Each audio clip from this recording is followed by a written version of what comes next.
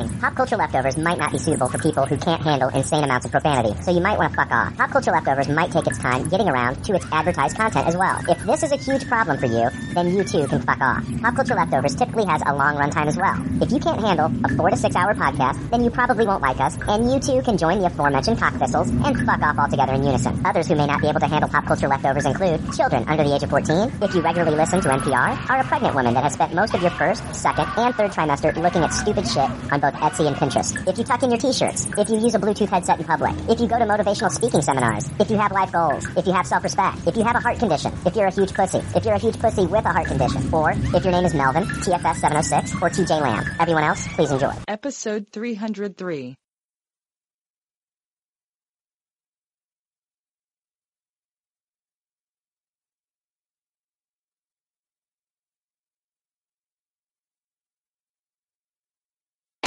Already like 7 million podcasts talking about pop culture and all that. Makes us happy like shooting at a womp rat, but it's all been done before. We don't want to be a copycat. We're the leftovers picking up the scraps dropped by the cool kids. It's a trap. Good and toss it, good and taste it. Do we love it? Hey, let's face it, can't erase it. Let's embrace the Tupperware party. Subculture spill over like a vulture. Carry over counterculture, pushovers, pop culture. Leftovers. And we're the uncool kids.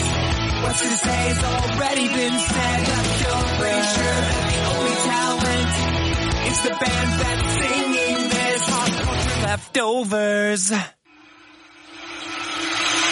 You're listening to the only podcast with the balls to bite a radioactive spider. It's Pop Culture Leftovers. 5, 4, 3, 2, 1. Hey, welcome to Pop Culture Leftovers, the only podcast that sounds even better the second day after it's been uploaded. I'm Brian. I'm Jake. And we're the leftovers. Yeah. So, how you doing, Jake? I'm doing okay. Yeah. It's been a good week. Fantastic. We are not alone this week, Jake. We do have a special guest with us. We have Steve Miller from the Space Cowboy podcast. Welcome, Steve. Hey guys, glad to be back. I've been looking forward to this day for, I don't know, since you asked me, because I always enjoy being on the show. We love so thank you for having me. Yeah, we love having you on, man. It's always a good time having you on. I don't know. Steve, you're just good people. Well, I try, you know. People sometimes piss me off, but I mean, I try. But you guys don't piss me off, so that's why we mesh well together. Well, speaking of people getting pissed off, wanted last week, a little bit of controversy over last week's episode. Wouldn't you say, Jake? Yeah, I don't understand why. Dude, it's beyond me. I think, am I a controversial person, Jake? Do I just bring it with me?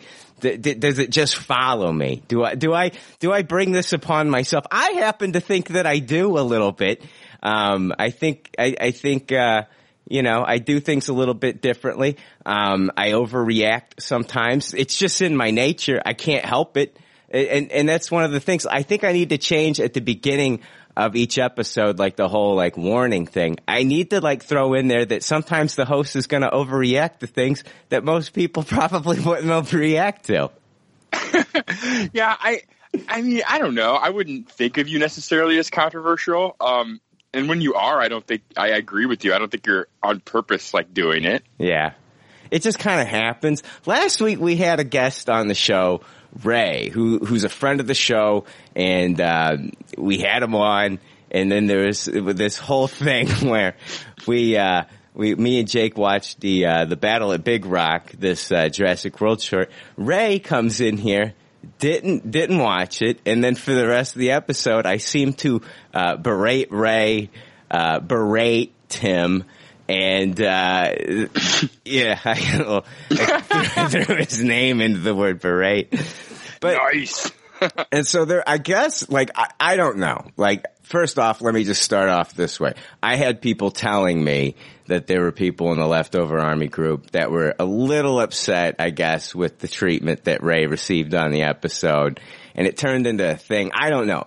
Like, And first off, let me address this. Like, and I'm not mad at the people that told me about this. I'm not upset with you, so don't even apologize. Don't even do it. If I wanted to know what was going on in that leftover Army group, I would be a part of it.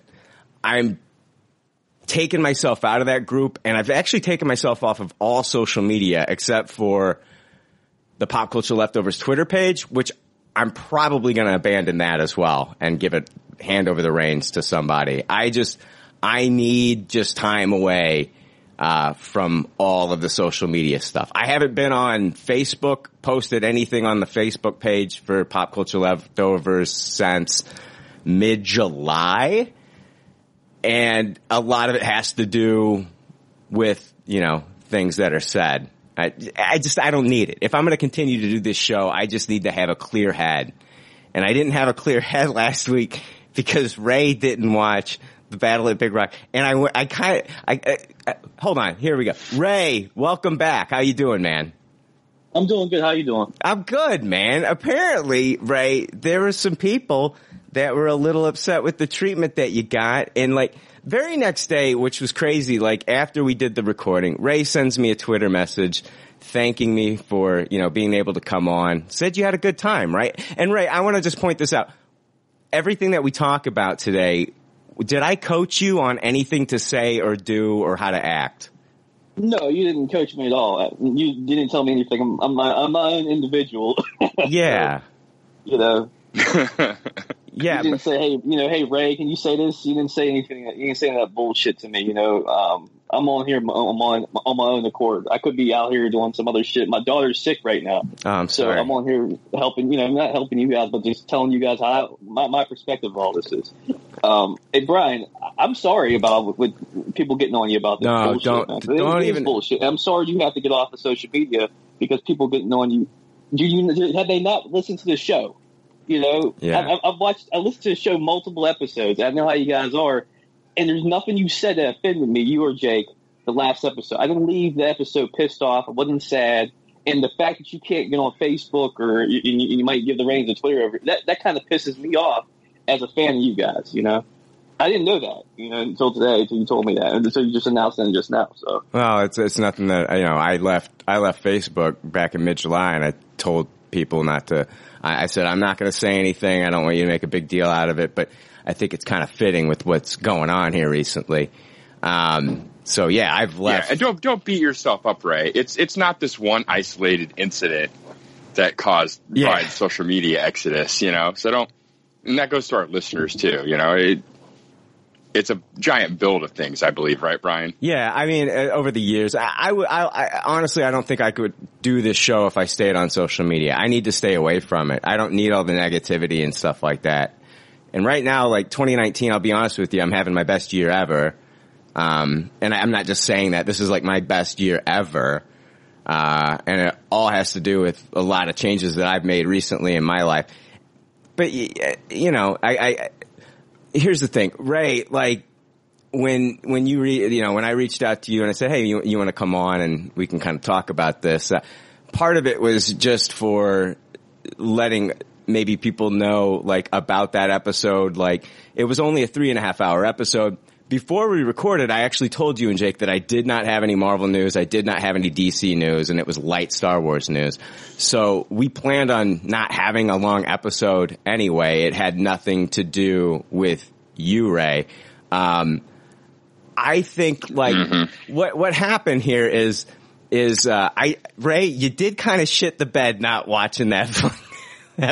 Oh yeah. I mean, I understand that. Yeah, correct. Everyone else who listened to the episode should understand that too. I didn't watch what you told me to do. I mean, what the hell?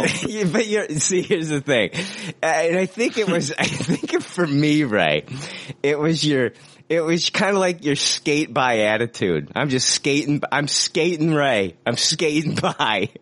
It was you reminded me of Zach Morris not giving a shit. So, I mean, what the hell? No, here's the thing. Like, in the breaks and stuff, me and you were talking about different beers that we're drinking and all this stuff. Like, we get along just fine. I mean, we get along. It was just on the episode.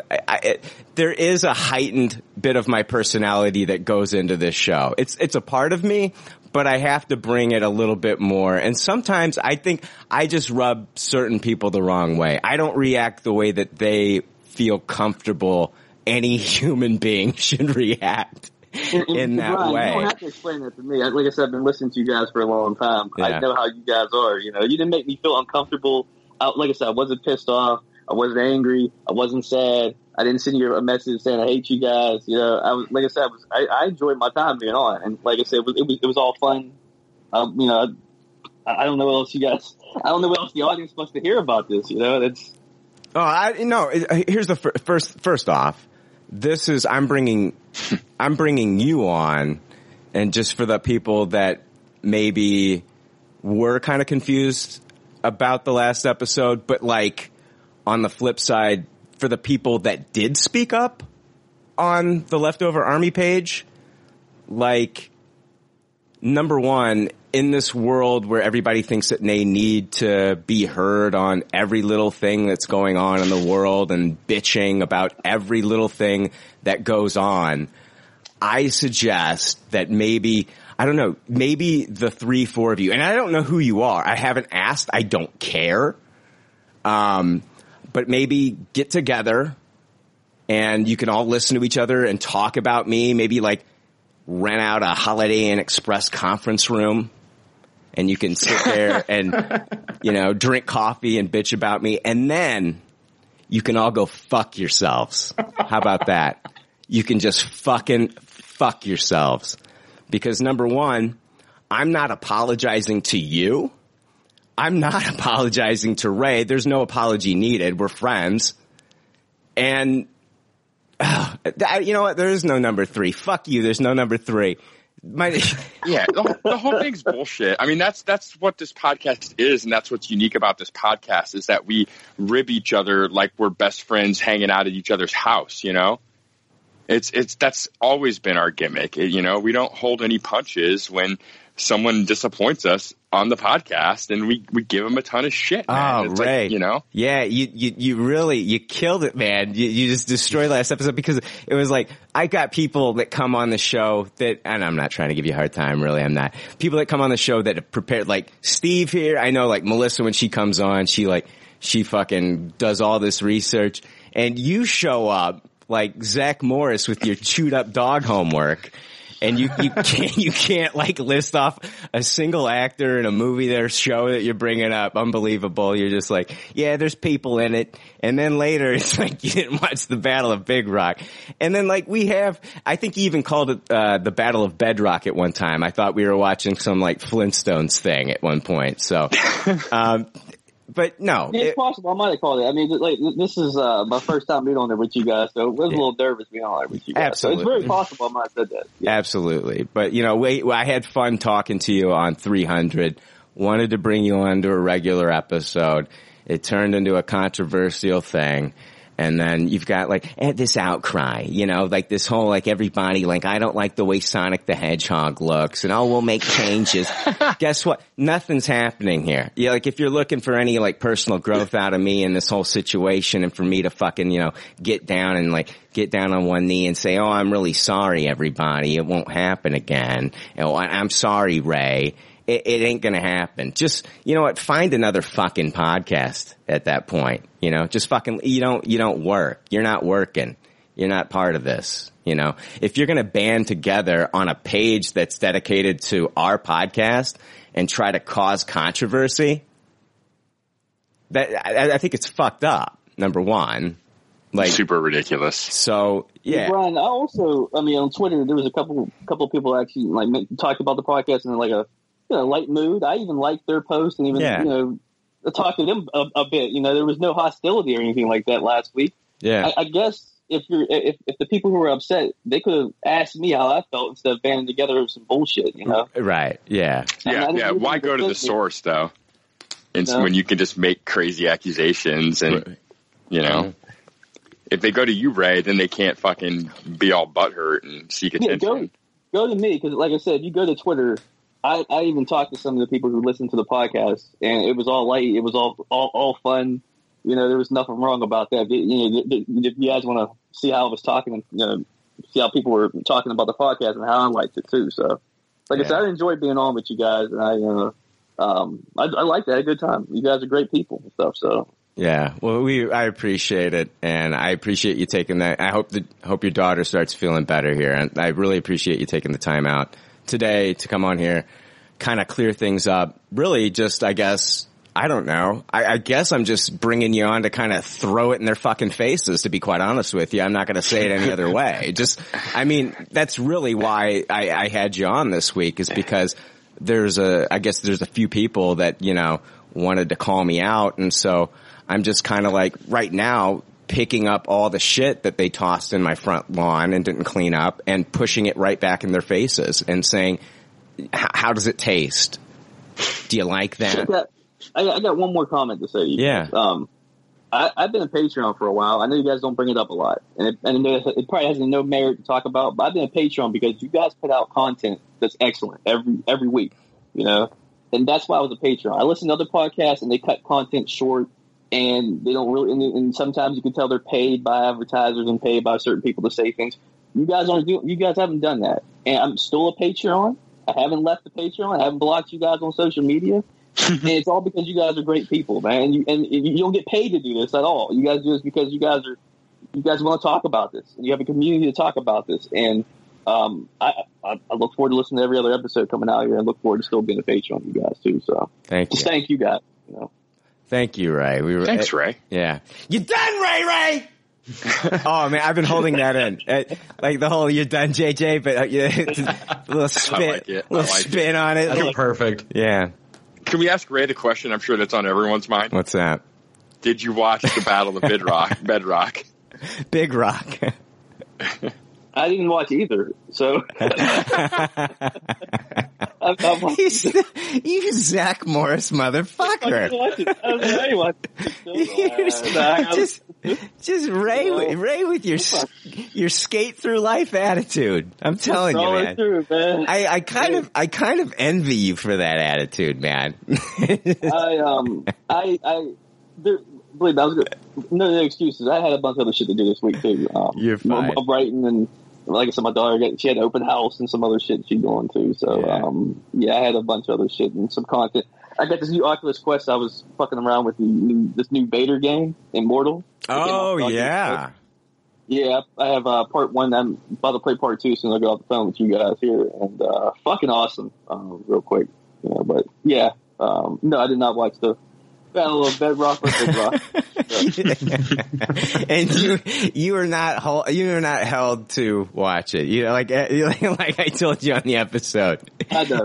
You never have to watch it now. I don't know if the people upset are gonna be upset more that I didn't watch it. I don't fucking know. I don't fucking care. I'm happy. I was rooting for you hadn't seen it yet still. I'm actually I'm sure they did. I'm in that camp too. Like I hope he never watches it. You know what I mean? For reals. And I hope a little of it is just to spite me. Right, it really isn't. I mean, it really isn't to spite you at all, man. Part of me hopes. Right, I ain't watching this shit. There you go. Just lie to us. Thank you. That's what I want to hear. Like last week, you could have ended the whole thing if you'd have been like, "Fuck you, Brian. I'm not watching it." I love it when people stand up to me and, like in a fun kind of way where they sound maybe even exasperated. I've heard Rebecca get to that point, and and honestly, it's a real moment, and sometimes, but it just lightens the mood sometimes. Otherwise, I just keep getting ramped up, and the next thing you know, people are fucking spouting off, on fucking Facebook and all this shit, and then I gotta fucking come on here and do this fucking PSA, which ends in a fuck you. So it's. Yeah, dear Lord, and don't let it get lost what Brian was saying about if he wanted to fucking know what was going on social media, he would be on social media. Yeah. So we don't need people running and telling Brian every little thing they see on social media. Yeah. Because he purposely doesn't want to fucking know. Right. If I wanted to know what was going on in there, and I'm not upset with anybody that did bring it up, but like, if I wanted to know, I'd be in the group. Because like the first it was brought to my attention, I had no idea. I would have been oblivious going into this week, and I rather would keep it that way. Like I was never going to say anything. Oh, I know. You know. Yeah. So when you PM'd me talking about it, I was like, fuck, some idiot. Well, see, it's like like you do read these things, and you do read hurtful things, or just things on social media, and I guess I would be like, I'm going to continue to do the show, but like, I would be lying to say, like, if it wouldn't affect me going into the next week, like, why am I even recording something for these ingrates? And like, most of the people aren't like that. Most people that listen to this show do love it and do support it, that are loyal fans and stuff like that. But, you do have, the few people that have, take issue. And I don't want them to affect the outcome of what could possibly be, fun episodes for everyone else to enjoy in the future, just because I'm harboring anger at these people. And believe me, I will harbor anger. Yeah, I am like, seriously, if there was a Scouts badge for harboring anger, like that would be like, it would have like a picture of like a fucking harbor and then the angry emoji. And that would be the badge that I would receive, because I harbor anger like nobody's fucking business. I'm still mad about shit that happened 25 fucking years ago. So it's true. It's true. There's a lot of black in this heart, people. But like, some of the only times that this heart starts beating again is when I hear from some of the listeners out there that do love the show. So the ones that don't and feel like they have to voice themselves on the Facebook page, go fuck yourselves. Seriously, rent out a fucking Holiday Inn Express conference room and just go hog wild, fucking each other 69 and blowing each other, sticking fingers in each other's asses. Just fuck yourselves crazy. Cause I really don't give a shit, and I'm not gonna apologize. This is not the show that's gonna fucking concede to fucking whiny ass pussies online that need everything to change. Everything, there's a lot of good movements out there, all right? But I think as far as your movement, I equivalent it to a bowel movement, because it's a fucking load of shit. Ray's fine. This is not a movement that needs to be addressed, okay? Ray, did I put anything in your drink and diddle your butthole? Did that happen? My butthole feels a little weird right now. Wow. I mean, my drink's fine, but my butt feels a little loose right now. Was that because of you? Not the answer I was looking for, Ray. I was hoping for just a standard no. But clarification, crystal clear. But thank. Yeah, no, we're good. No, dude, we're good, man. All right, Ray. Thank you so much, man. I really appreciate it, dude. Yep, and enjoy the rest of the episode. I look forward to downloading this week, man. Thanks, guys. You're done, Ray. Get out of here. Later, yep. Ray. Thanks, man. Peace. All right. Yeah, now we can go forward with our regularly scheduled episode. So, got that out. What a good sport. Yeah, awesome guy, man. Awesome guy. Yeah, Jake, I'm not going to lie. After we recorded the episode, I was just like, oh my God, this episode. I was like, I overreacted. I was like, maybe Ray shit the bed a little bit. What's going to happen? And then after all the dust settled, I look back on the episode pretty fondly now, and I think Ray actually helped to make that episode what I think it is. Not a masterpiece, maybe not even listenable, but I still have fond memories about it. Yeah. One of the things that kind of really let me get a bit angry about the people complaining about it was I honestly thought it was it wasn't like our best episode, but it was a really fun episode. It was, yeah. The next day there was a bunch of moments that I was still laughing about. I was laughing about the Skin Deep remake the next day. Yeah.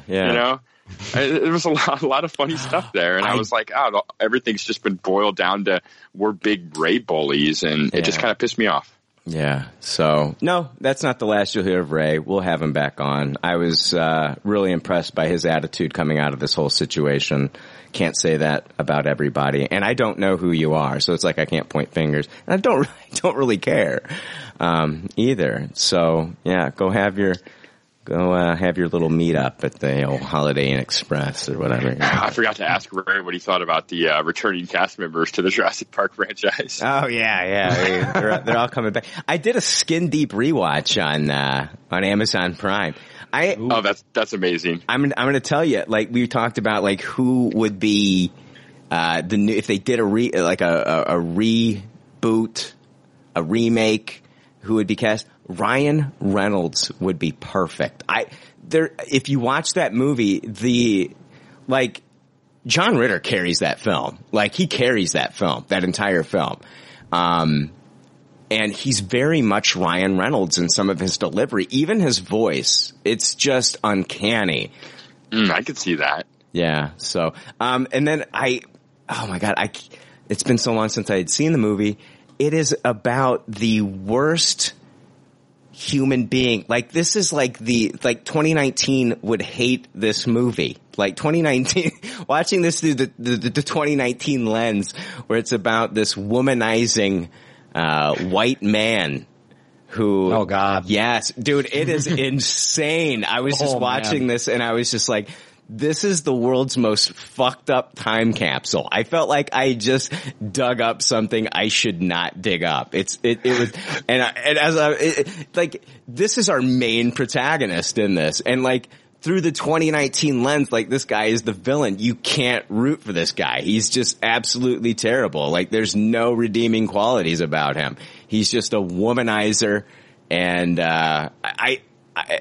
but he keeps getting his way sometimes, and it's unreal. But it still has some memorable moments, like with the glow in the dark condoms, and you had the American Gladiator woman. Her name is she was Zap in American Gladiators, and I forgot how huge she was. She was just jacked in that movie. She comes out and like does a pose before they end up doing the nasty, and I was just like, Jesus Christ, she looks like she fucking stole Schwarzenegger's body from like 1980s fucking Conan the Barbarian. It was insane.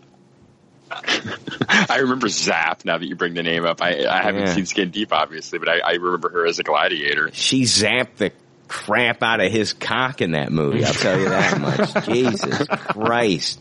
Just an amazing achievement in physicality. It's crazy. It's crazy what steroids can do. And don't tell me it's not steroids. It's all steroids. That wasn't natural? What? Yeah. And don't tell me The Rock ain't doing steroids either. They're all doing them. They're all fucking doing them. Knock it off. Let's see here. You know what? I had a couple emails. I'm going to read one that I got. No iTunes reviews. I think last week's episode left everybody. You know, we talked about PTSD in the Rambo movie last week. I think last week's episode left most of our listeners with post-traumatic stress disorder, so much so that they had to form a little fucking group and talk about it. But they haven't been listening long enough to be used to it. Yeah, fuck them. Yeah, just started listening at Endgame and was very upset by last episode. Oh yeah, fuck you. This shit's been happening for years, you fucking whiny bitches. Jesus Christ. Welcome to the group. It's like, sometimes you gotta put these fuckers through the fire, don't you, Jake? Yeah. Well, I wonder how much of it is that, though. And Steve brought up a good point. You know, they're probably just people that haven't listened for very long. Yeah. Well, like with me, like with my friends, like when I started my new job a year ago, like I explained to everybody, like, hey, if I like you, I tend to fuck with you. If I fuck with you too much, just let me know and I'll back off. But I usually don't push anything to any sort of like limit. Mm-hmm. And so like I give people that understanding. And I think some people don't have like that fair warning, I guess, with you, Brian, because you're kind of like that too. Like you tend to, the people you like more, you fuck with more. Mm-hmm. Yeah, that's very true. I mean, unless they're completely just, unless they're really off the wall. Ray took it, man. Ray took it like a champ. I guarantee, like, he's gotta be very submissive in his relationship. Like, it's 50 Shades of Grey, but like reversed. I guarantee you, like, Ray has got like, nipple clamps on at night. You know what I mean? Ball gag in the mouth. 50 Shades of Ray. 50 Shades of Ray. Oh boy. You know, I guarantee he looks like fucking like a hipster's wallet or something by the end of, you know, like a walking Hot Topic. Like, yeah, he's like, oh God. Yeah, man, I guarantee you. Yeah, that's a great point too, Steve. Like, if we really had issues with Ray or had a problem with Ray or Ray was some big giant jerk, no one would have even heard that episode.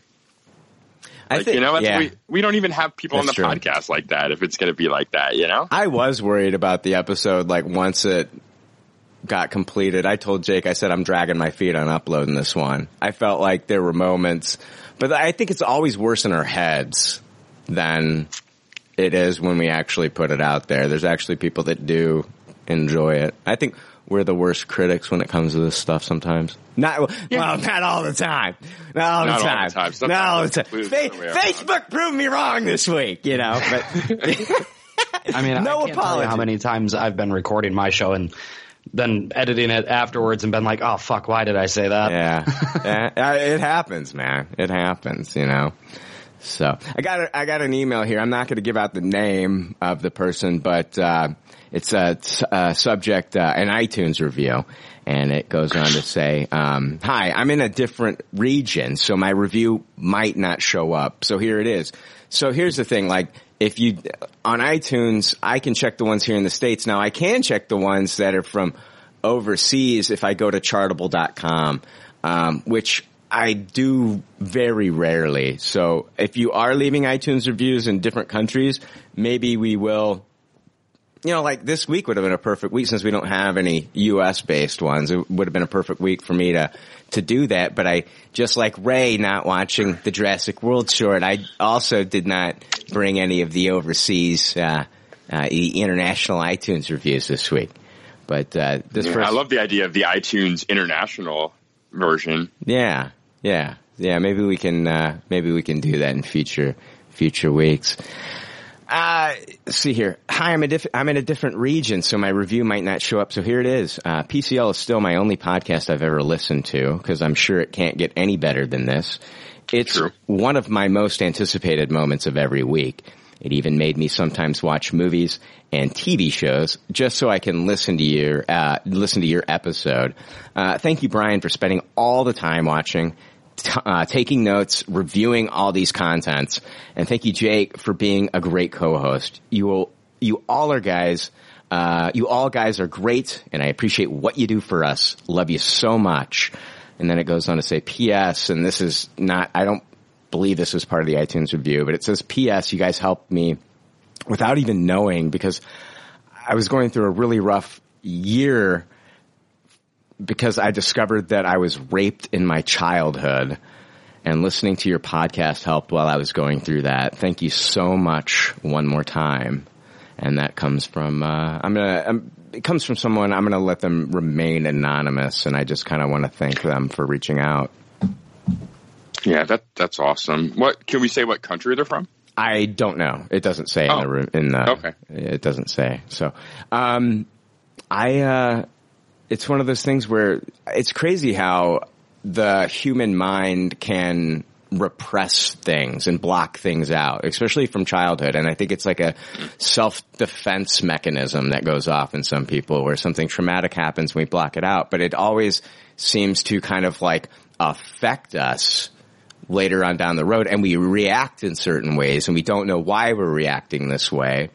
And I think in order for some people to get to the root of the problem, to like maybe do some like course correction in the way that they think and the way that their lives are headed, and just like their inner kind of like, trying to think, like inner peace, like these things, as traumatic as they are, and like it seems like a great idea to just block it out.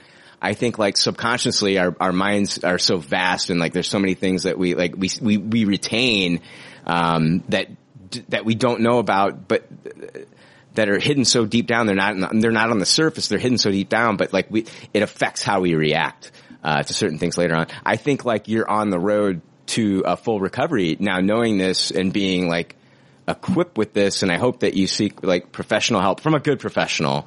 And I hope you have like a good core of like family and friends around you to help you deal with this. It sounds like you're making some of the right decisions here, by not by listening to our podcast, but just by, like you know that this has been something that's affected you, and it sounds like you're doing a lot better. So I'm hoping that you're making some good decisions. So yeah, it's crazy, Jake, that our minds can do that. Just like we can forget these things that happen to us when we're younger, and how it can still affect us even though we're older. Yeah, things that on the surface you'd think you'd never be able to forget, but yeah. You're right. I think the brain is easier to process it, just kind of throwing it away. But yeah, it always seems to kind of bubble back up in the end. Absolutely. Yeah. So yeah, thank you for reaching out to us. Let's see here. I wanted to mention very quickly, and hopefully I can find some time to record with him next week, but Ryan Drost from Star Joe's has started a Kickstarter for a comic book called Stealth Hammer, which also it's the name of a condom that I bought in one of those machines that hang on the wall in the men's restrooms once, Jake. So kind of crazy. I didn't know if he had any rights issues with that name, but apparently his comic is an all ages comic, and the condom was for 18 and up, and they're completely two different things, and his doesn't deal with sex at all.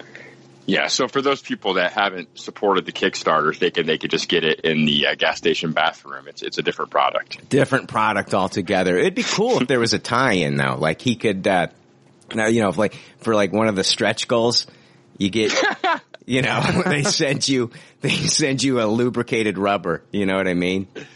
Yeah. That's a legit stretch goal. And as the stretch goals get bigger, they'll add certain things to the condoms, maybe the KY, and then after that, the KY super thin, so it feels like you don't even have one on, Jake. Yeah. The stretch hammer lambskin. Yes.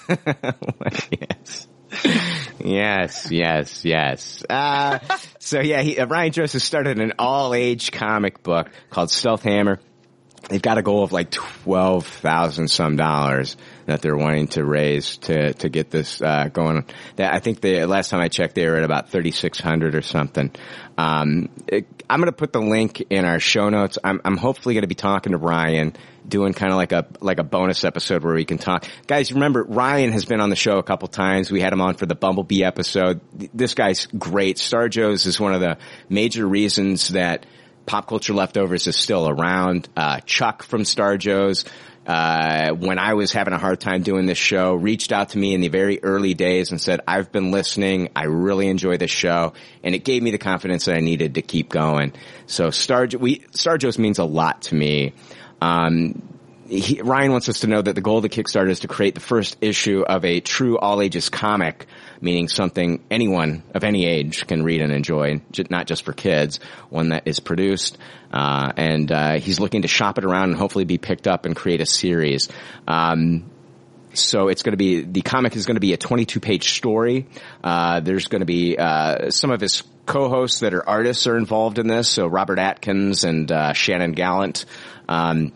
The elevator pitch of the story is Jamie Taylor, a college student going to school for graphic design. Her parents are famous scientist and inventor Dr. Everett Taylor and world-traveling interior designer Veronica Taylor. Even with successful parents, Jamie has always worked hard to make her own mark in the world. This drive and her spirit of adventure came from her grandmother, Patricia Taylor, who explored the world to help those in need. Jamie's never-give-up attitude became critical when she found herself victim to sabotage in her father's lab. This left her with incredible powers that will lead her to a much larger world. The first issue is an origin story, but layered in the dialogue and the images, you'll find hints to legacy, mythical beings, alternate dimensions, and more. While this is the start of a new adventure, as Jamie would say, that's not how this story ends. So, yeah, all ages comic. So yeah, you can have your kids read this. This could be like their gateway into comic books.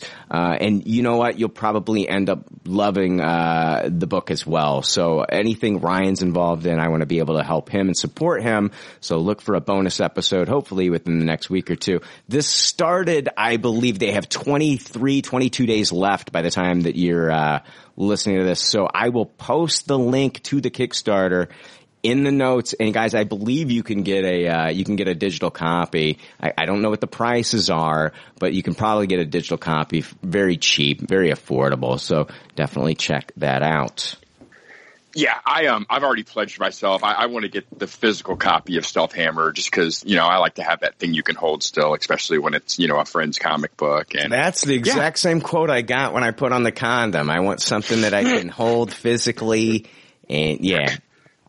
Yeah, digital Stealth Hammers just don't do the same trick. That's for sure. It doesn't, that's why we got Pornhub, so. Yeah, but don't let the all ages part scare you. I find the whole thing to be very akin to like the 70s Hanna-Barbera adventure stuff. Like it's not something you have to have kids for, but it's not dumbed down for kids, right? It's suitable material for them, but it's not played towards the kids. So it's really cool like that, like the old Herculoids or Thundar the Barbarian, Thank you. Yeah, I love those. Johnny Quest, Yeah, exactly. It's kids programming, but it's not written down towards children, which unfortunately I find a lot of children's material out there tends to be these days. Yeah, so it's really cool to see a comic book like this. Bone by Jeff Smith is kind of the same thing, where it's a kid's comic, but it's still got such a heavy mythology, and the more you dive into it, the more you get, but it can still be enjoyed by all ages. So yeah, don't let the all ages stuff scare you away. I mean,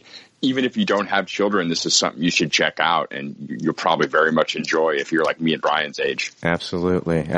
So good luck with Ryan. Let's help support him, Leftover Army.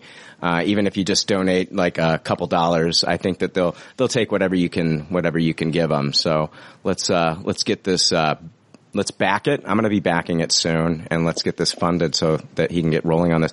Also got exciting news here. Quentin Roberts, one of our reviewers for the site that writes our movie reviews, and honestly, I want to thank everybody that does this. Everybody that's written a review. You've done, seriously, like I can't do this alone. And right now I just don't have the time to write any movie reviews. I'll be starting up with my movie reviews, written movie reviews, sometime in November. I'll be back to doing that. But everybody that's been contributing so far, thank you so much for that. Like these Rotten Tomatoes quotes that you're putting up are fantastic. You guys are doing a great job. I just want to thank you. But Quentin Roberts wrote one for 3 from Hell. And this is the new Rob Zombie horror flick. And I actually had someone from marketing in this movie, somebody involved in this reached out to me. Yeah, it was Lionsgate. Was it Lionsgate? So yeah. So whoever it was, she wrote me an email and says that Saban would like to use something from Quentin's quote about the movie, and we were all ecstatic, like, yes, absolutely. So I reached back out to her and I said, do you know possibly what Saban's wanting to do with, his quote and where it would be popping up? And she said probably in promo videos. And so hopefully when some promotional videos, maybe for the Blu-ray or even now while it's still, I guess, maybe theatrically running, we might be able to see Quentin's quote on screen in a commercial and it say our Pop Culture Leftovers. So, I mean, that's huge for us and it's huge for Quentin, and it's very, very cool that, you guys are writing these reviews, and, I can't thank you enough. So thank you. Yeah, that's the dope shit, man. Even if we get one more listener after seeing our name flash on a screen or an ad somewhere, that's awesome. So thanks, guys. Very cool. Yeah. Steve Miller. What's up? That's very cool, by the way. Thank you. Are you guys ready to talk about this new Spider-Man news, or you want to break it up, Jake? Yeah, I wouldn't mind a quick break real fast, honestly. Quick Jake break. Let's do a quick Jake break, and we will be right back to talk about Spider-Man. back in the MCU, not far from home. Spider-Man just around the corner. I don't know. Be right back.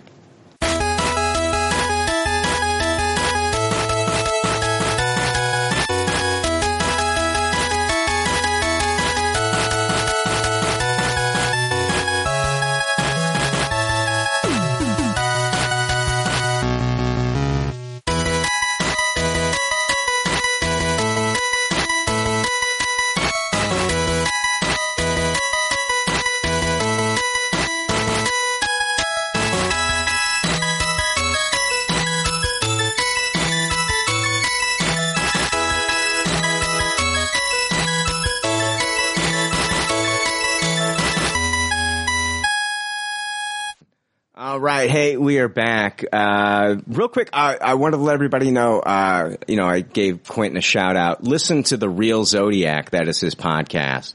And they talk movies. Him and Amanda and a guest, Amanda Albers, they have guests on and they, talk about movies. I've been on there and talked about the Bad News Bears and then Once Upon a Time in the West. So check out those episodes and check out some of their other episodes. They did a Teen Wolf episode that Quentin really loves, and then also they just recently reviewed Bloodsport. So check out The Real Zodiac, and that's REEL.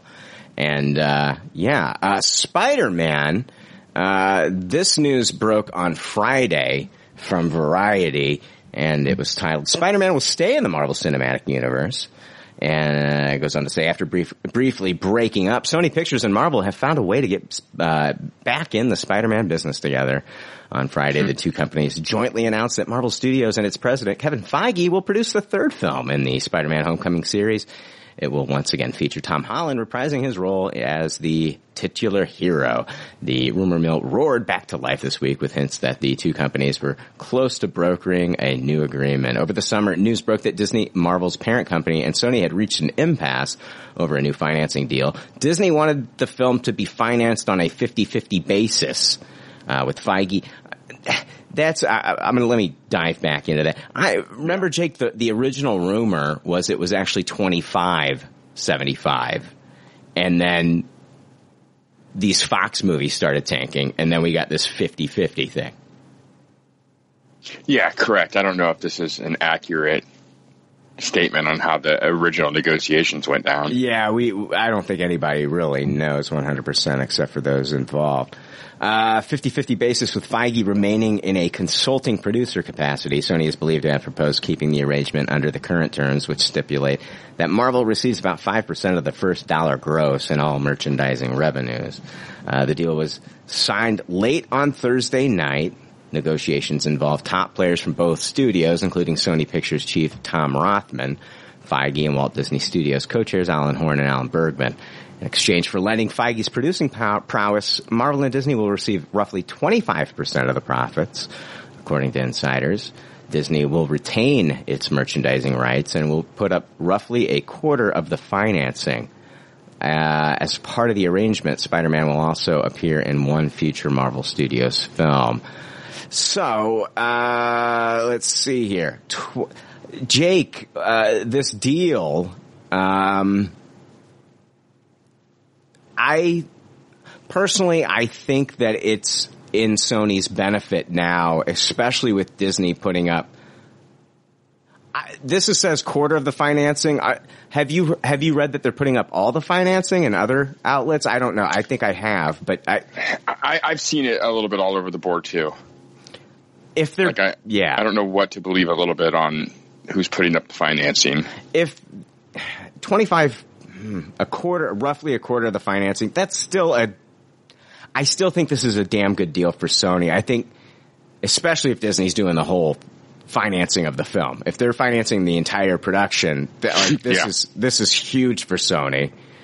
I think that this works out to Sony's benefit if that's the case. I still think that this is a good deal for Sony overall. Especially, I think that Sony sees that even with like their individual properties, like, Into the Spider-Verse and like even, Venom 2 and the Morbius stuff coming up, I think that they feel that they have a lot going on with their Spider-Man universe that they can afford to do this. Do you think it's a win-win, Jake?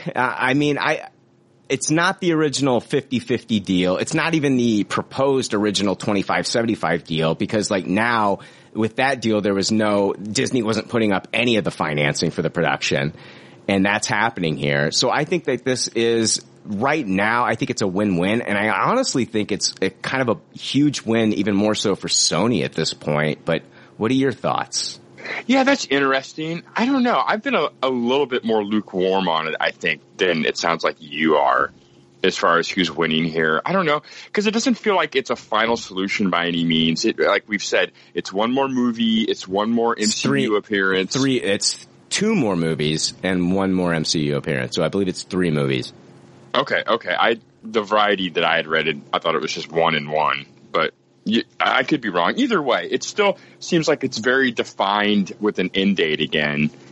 And it's like, if it's just going to be, we're going to go through all this over again, I kind of just think Sony's better off just ripping the Band-Aid off really fast. You know? Like, financially, I don't think it's the worst deal for them, but I think creatively it's going to make things even more difficult unless they are riding towards the goal of eventually not sharing the character from this point on, which would kind of seem to stilt the writing and the creative process in a way, if that's what they're going to do from this point on. So I don't know. I'm very interested to see what's going on. Like, is the MCU appearance to like be the end chapter for Spider-Man because they know he's just going to be gone in the next 3-4 years? I think that's part of it. I think it maybe it'll leave the door open. I think that they'll Iron Man 3 it, where, you know, the contract's finished, we could lose Spider-Man, or he might even possibly come back. Like that, let's like in Iron Man 3, where he, you know, dumps the suits in the water and Iron Man could be over. But then, of course, Marvel, you know, dropped off a dump truck full of money for Robert Downey Jr., and then we got him for future appearances in, you know, the Avengers and Captain America films. So we'll see.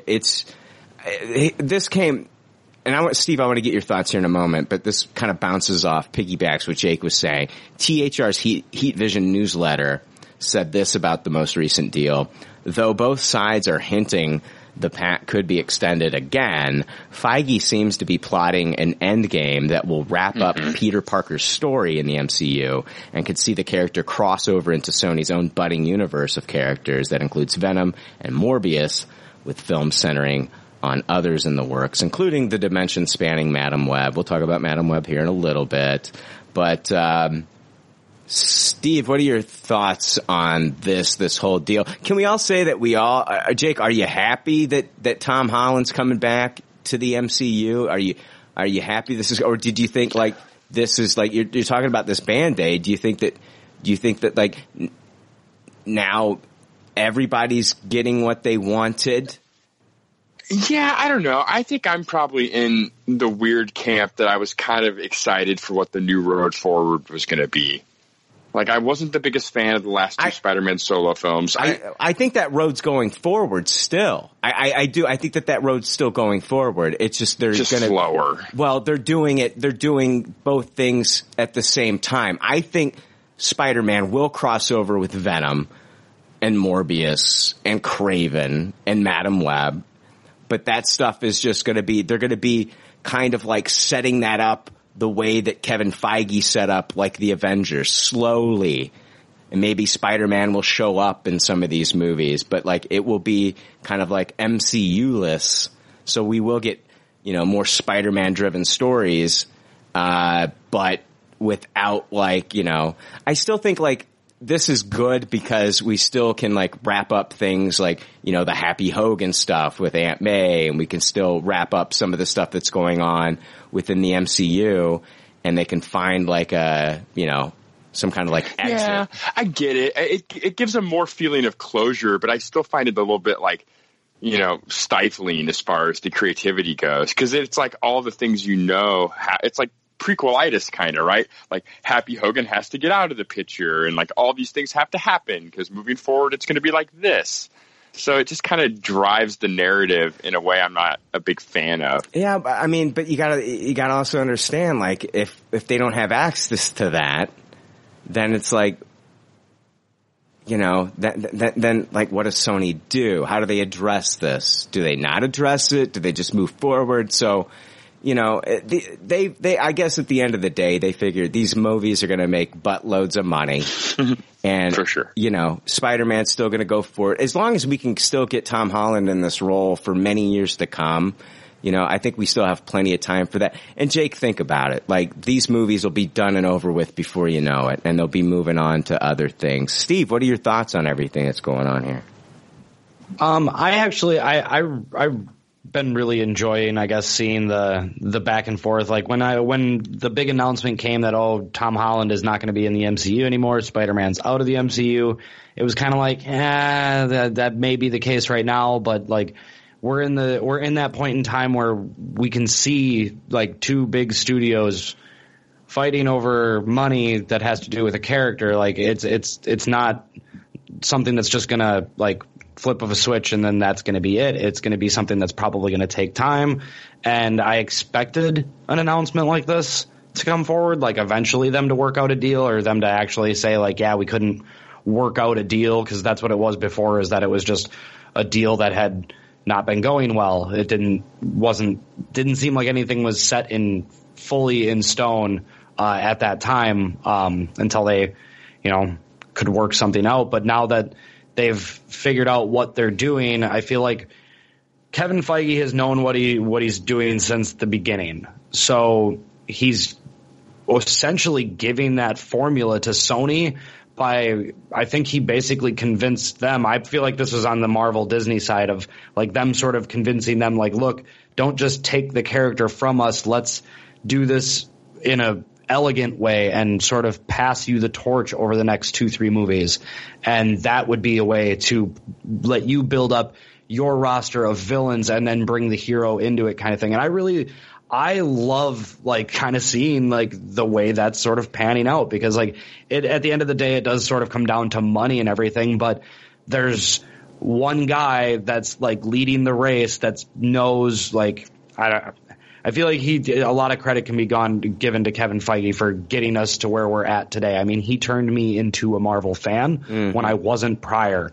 So, I don't know. I really like seeing this going on, and I'm glad that they were able to work something out, and that it wasn't like it didn't end up in a situation where they were slamming the door on each other and then that was just going to be it and Sony was going to take him back. I'm glad that they were able to work some sort of deal out in that aspect, and I'm excited to see where it goes, because I still feel like we're going to get that eventual Spider-Man goes back to Sony, but it's going to be done more of the right way, because eventually Sony is going to not want to continue this deal with Marvel, so that's eventually going to come to an end. And I guess it could go one of two ways. I'm hoping it goes the more positive way with, the passing of the torch, and it doesn't come to a big standoff like this again in 2-3 movies where it's like, all right, now they're fighting again. This is probably not going to end well.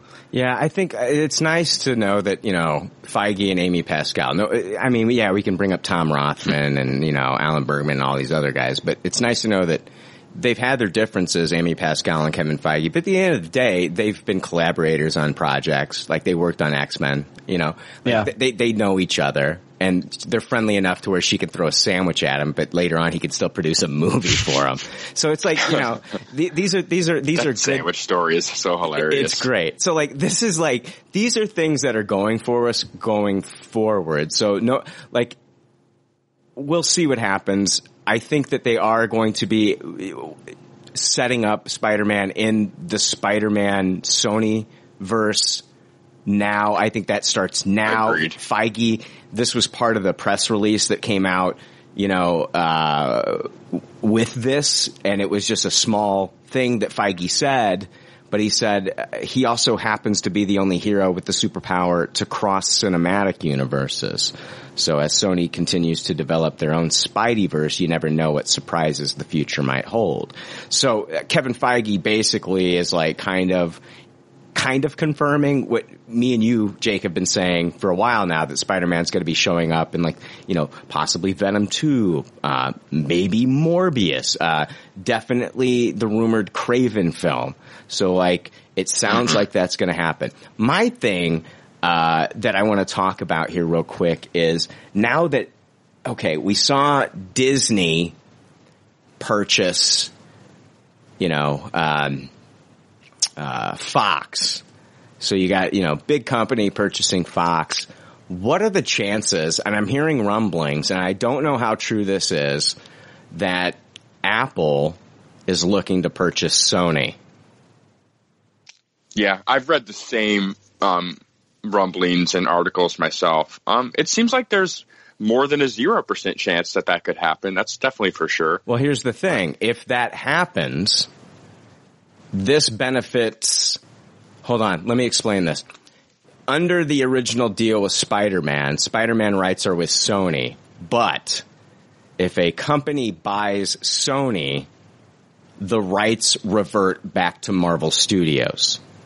So, Spider-Man would not be included in any kind of purchase, of Apple buying Sony. Apple buys Sony.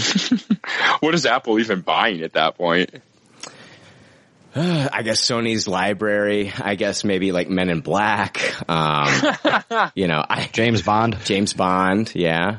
James Bond, yeah, that's probably the least damaged franchise left at Sony. So, but the film rights for Spider-Man then go back to Marvel Studios at that point, if that does end up happening. Which Apple has the money to buy Sony easily. Apple could buy Disney. So, I mean, it seems unlikely though. It seems like such a bad deal from Apple because even though they don't get Spider-Man, it's still kind of equated into what they would have to pay, right? Because Sony would rather just not sell and keep making the money off Spider-Man, you got to imagine. There were rumors, though, years ago that Sony was looking to sell. Before it was like, there were two rumors. There was rumors of Disney buying up, of course, Fox, but like there was rumors that Disney was going to buy up Sony at one time because Sony was kind of like, not doing so great. They were thinking about, selling off their entertainment division. I remember that, yeah. Now, here's the thing. Like, right now, they're thriving. But, like, how long is this going to last? Is Venom 2 going to be a success? Is the next Spider-Man Into the Spider-Verse movie going to be a huge success without maybe the influence of, like, a Phil Lord and Chris Miller? Is it going to be the Lego movie, too? Okay? So, like, and I'm not saying that movie failed. I'm just saying it's not as good as, like, the previous film that people loved. So, at that point, I think I don't think Apple's going to try right now. They're going to wait until the price comes down and Sony is looking to sell. Kind of like how Fox was. So I think that Apple's just kind of sitting back, waiting, and they're waiting for the right moment to go forward and maybe purchase, Sony. But we'll see. This is all speculation. Yeah, I agree. It's definitely more than a 0% chance, but it's a very interesting story because Spider-Man is almost like a Phantom franchise that Apple still would have to pay around, but doesn't actually get. Yeah. I think like any figure that comes in, it's going to be without Spider-Man. It's not like they're not going to know that they're not getting Spider-Man. Exactly. But you still have to kind of jump a certain hurdle to make it even worse Sony's time of day because unless, they do have the Spider-Man unless they sell. Yeah. So it's very interesting. We'll see. We'll see what happens with all that. Deadline is reporting that Jon Watts will be coming back to direct the third film in the Spider-Man MCU franchise, making him, I think this is going to make him the first director to complete a trilogy for Marvel, beating out James Gunn, who at one time, James Gunn, Guardians of the Galaxy Volume 3 was going to come out. It had a Phase 4 date to come out, and like now it's not even included in the Phase 4 lineup. So I think Jon Watts, unless you can tell me some other director, I think Jon Watts is going to be the first Marvel director to complete a full trilogy. Like the Thor films, you've got different directors for each one.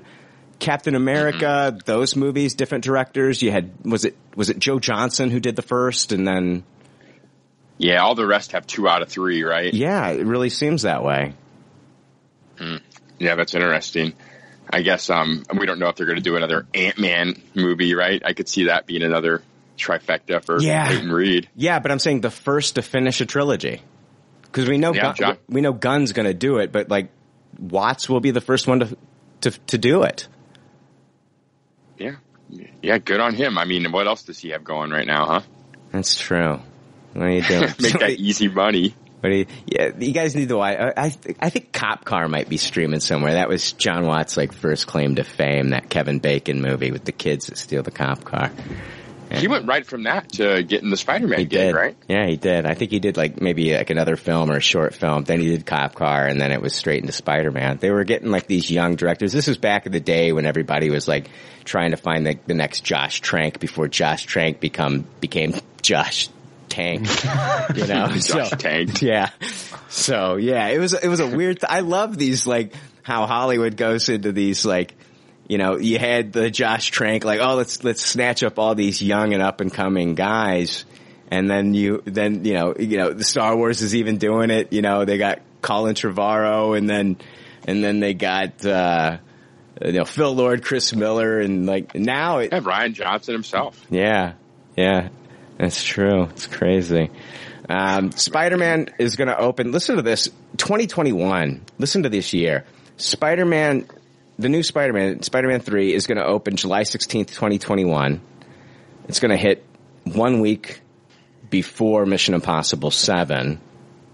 Ooh. And it's going to be the 4th Marvel film to release that year. Shang-Chi, February 12th. Doctor Strange, Into the Multiverse of Madness, May 7th. And then we're not done with the year. We're not done yet. We get the Spider-Man movie next in July. And we're not done. We get Thor, Love and Thunder on November 7th. 4 Marvel movies that year. I mean, basically like 2021. Damn. Every 3 months we're getting a new Marvel movie in 2021. Yeah, that seems like the new future, right? I bet they probably want to keep up that pace. The years that we get Spider-Man movies, we'll get 4. Every other year, it looks like we're going to get 3. But they could expand to 4 regular. Who knows? I mean, especially with like this cosmic universe opening up. You know, and I think it's going to kick off. It kicked off with the Guardians. I get it, but like I think the Eternals is going to open up even so much more, maybe even leading us down the road of like Galactus and fucking Silver Surfer and stuff like that. So, yeah. Yeah, I believe it. And they wanted to make more, like they're not opposed to having a whole other corner of their universe that they can milk more money out of one more time a year. Yeah, it was James Gunn was supposed to be leading up that. And of course, we can't trust anything Feige says anymore. Feige downplayed that and said James Gunn never was going to lead up this cosmic universe. But then Feige also said that he didn't have time to produce a Spider-Man movie, and now we're finding out Kevin Feige's producing a Star Wars film. He's also going to be producing a Spider-Man movie. Feige said that he told the exact Spider-Man story he wanted to tell. Yes. From start to middle to end. Mm-hmm. So what are we doing here? It's just, dude, he's saying I think that these guys, I think that all the Marvel guys have just kind of been, even the Russos have all just been telling the media what they need to hear at that moment to get them off their asses. 100%. And with the James Gunn thing, it was almost trying to calm down the fanboys. Right. James Gunn got fired. Oh, we kind of overdid that, saying how much he was actually going to be leading that charge. Because what else are they going to fucking say? Are they going to throw their hands up and run around like everything's on fire? You know, no. What do you think? Do you think that James Gunn, do you think that offer's still on the table for this cosmic universe? I would say it is not. I would say they're probably it's not worth it to them. James Gunn is great, but he's not so great that they're trying to like get in trouble and like a year later having to like remove the guy for whatever reason then too. Does that outlook change though once the Suicide Squad movie comes out and blows the fuck up? Does that change though at that point? Does Marvel say, wow, we can't let this guy go. We've got to get him more involved. He's done such a great job on the cosmic side so far with the Guardians. and look what he just did for Warner Brothers? Or do you think that James Gunn is just kind of like, well, I think I'm done? I wouldn't be surprised if James Gunn That's where I think it's at, honestly. Yeah, James Gunn's done. Yeah, I think it's a little bit on both sides of the camp. I think Disney's smart enough to know that the whole thing just looks better and works better to have Gunn complete the thing that he created.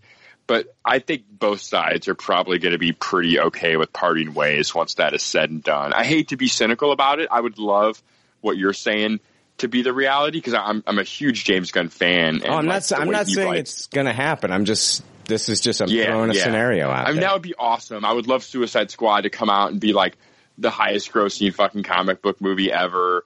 And, you know, Marvel saying, hey, we're going to give you, you know, exclusive rights to all of this and a big stipend, you know, $1 million contract right at the beginning. I mean, that would be fantastic. But I kind of bet James Gunn is just kind of like, fuck this shit, and I'll just go do whatever I want and not deal with all that corporate overlord shit. What I think is going to happen is that the movie will blow up.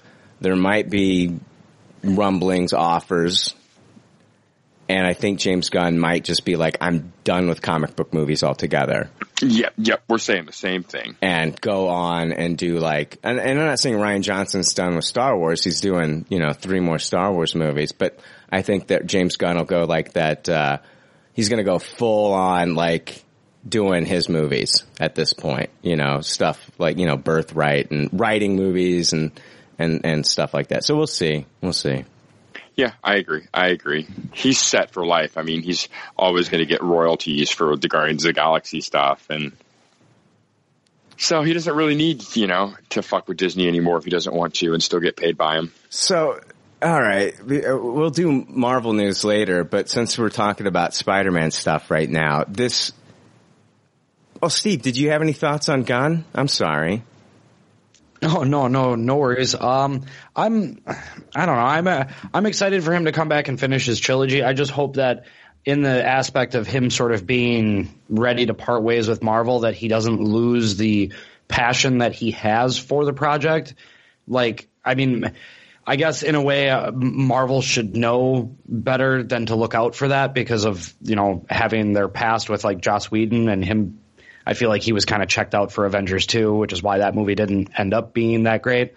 But don't you think he has something to prove though at this point to them? Like, hey, here's a huge fucking movie. I'm out, bitches. I hope he's got that drive. I really do. Not knowing him personally, I couldn't say, but he has that drive. He's got his brother involved too. He's got Batista and all these guys he considers friends. I think like this is like, for me, this is kind of like the 98 Chicago Bulls. And it's Phil Jackson, Michael Jordan, Scottie Pippen, and Dennis Rodman saying this is the last dance. And we're going to come out here and we're going to fucking dominate. And we're going to win the championship. And then we're going to walk off the fucking court as gods. And that's what happened that year. I feel that. He's got too much love for these characters to phone it in. I mean, you know, he didn't create the original inceptions of these characters, but he definitely created the cinematic versions. Yes. And a lot of them, I think, are based off of emotions and feelings that he's had throughout his lifetime. So it's those kind of connections that make me think it's going to be impossible for him to phone in a third movie. He's come out and said that about Rocket. Like, Rocket is basically, a lot of Rocket is him, you know? Yeah, exactly. Yeah. Well, Steve, we're getting the Madam Web movie. Is this, did I blow your mind? Yeah, I'm fucking floored. I'm still picking up shit in my room. Dude, Steve, did you just cream in your jeans? Maybe. I know. Madam Web, Jake. Madam Web. We're getting a Madam. I don't know. This. I'm going to read this from, Dark Horizon. Sony Pictures is reportedly. Dude, even if you asked me what 20 auxiliary Spider-Man characters do I want to see have their own movie, I wouldn't have got to Madam Web. Well, here's the even if you narrow it down to Spider-Man. Here's the thing. We've got I guess there's a couple versions of Madam Web that they could actually go with. Web first appeared in the Amazing Spider-Man comic back in 1980. Denny O'Neil was the writer. She's a blind and precognitive character. She can predict the future or see the future. She's connected on life support via web. She's blind. Some original shit. Yeah. So So, but there's also a story where Spider-Woman gains the powers of Madam Web. So it's not like we have the Madam Web that's, you know, not just, I don't want to watch a movie of a woman, you know, fucking on a spider web for 2 hours, you know, fucking telling me the winning lotto numbers, you know, like. Yeah, I've seen her drawn like where it almost looks like Aunt May with like a fucking web blindfold on. Yeah, I know. I've seen that version in the Slott comics. So I think they'll probably go with like the dying Madam Web who passes her powers on to, you know, Spider-Woman. I don't know. Granny Not Moving Web might be pretty hip. I think that'll be the colon in the movie title. Madam Web, Granny Not Moving Web. It's going to be a hit movie, man. They're going to have Venom 3 crossover with that shit, guaranteed. It's going to be huge. Oh, man. Oh, holy crap. Yeah, so this is... Yeah, I agree, though. I mean, it's going to be like basically the Spider-Man universe's version of like Black Widow by the end of the day. Shouldn't this be... I think it should be animated and spin-off of like the Into the Spider-Verse stuff, not a live-action kind of thing. You know? Yeah, I've always thought Madam Web always worked best as like that Gandalf or like Yoda type character that's like just kind of there in the background helping move storyline along with, you know, big important foreshadowing moments. To do a whole movie around that character seems very bloated to me. Yeah, it's bizarre. So... Yeah, let's see here. The article says the character is also tied to the Great Web, a multiverse construct that ties all spider characters together across the multiverse and gives them their powers. That's why it makes more sense for Into the Spider-Verse. Yeah. And once you start diving down that kind of storyline, that's kind of the Straczynski stuff that really made me stop reading Amazing Spider-Man. There's all the spider connections and through the lines and everything. You know, is he going to become a spider soon? Do you think this Madam Web movie could eventually just turn into a Spider-Woman film? Like right now the report is Madam Web. But like, do you think like this could evolve into a Spider-Woman film where like we find out that, well, yeah, Madam Web's in it and she's part of the focus, but it's really, the report was, we're doing a Spider-Woman movie. That makes a million times more sense to me. You know what I'm saying? Like that sounds like like Madam Web sounds properly utilized in that movie. I just can't imagine going into the movie theater and saying, 1 ticket for Madam Web. Oh man, I can't wait to the end to find out which character she's going to be the mentor to. All right. I don't know. Snore. I think it's just a vehicle for, I would hope it's a vehicle for a Spider-Woman film. And kind of like, you know, like the Captain Marvel story of like, you know, she's, you know, doing her thing and she gets powers somehow or something, you know, like more powers. I don't know. Yeah, man. Even female Spider-Man auxiliary characters, I can think of a million of them I'd rather see have a movie than Madam Web. Like Spider-Gwen. Yeah, Jackpot. Yeah. Oh, God, yeah. Yeah. Or Silver Sable or Black Cat. Well, they're still talking about those movies possibly happening. I'm going to fucking throw my popcorn if Madam Web is the first solo female auxiliary Spider-Man character to make it to the screen. Do you remember the rumors of the Aunt May spy movie? I would rather have the Aunt May spy movie than the Madam Web movie. Steve, Aunt May spy movie. I'm in. I'm 100% in for an Aunt May spy movie. I want to see an Aunt May spy movie that crosses over into Pennyworth, and then I just want to see those two fuck each other. I just want to see an Aunt May, Alfred Pennyworth, just lovemaking session that's just vigorous and doesn't stop, goes on for maybe 50 minutes, and just I want to see a pool of sweat in that bed by the end of it. Here's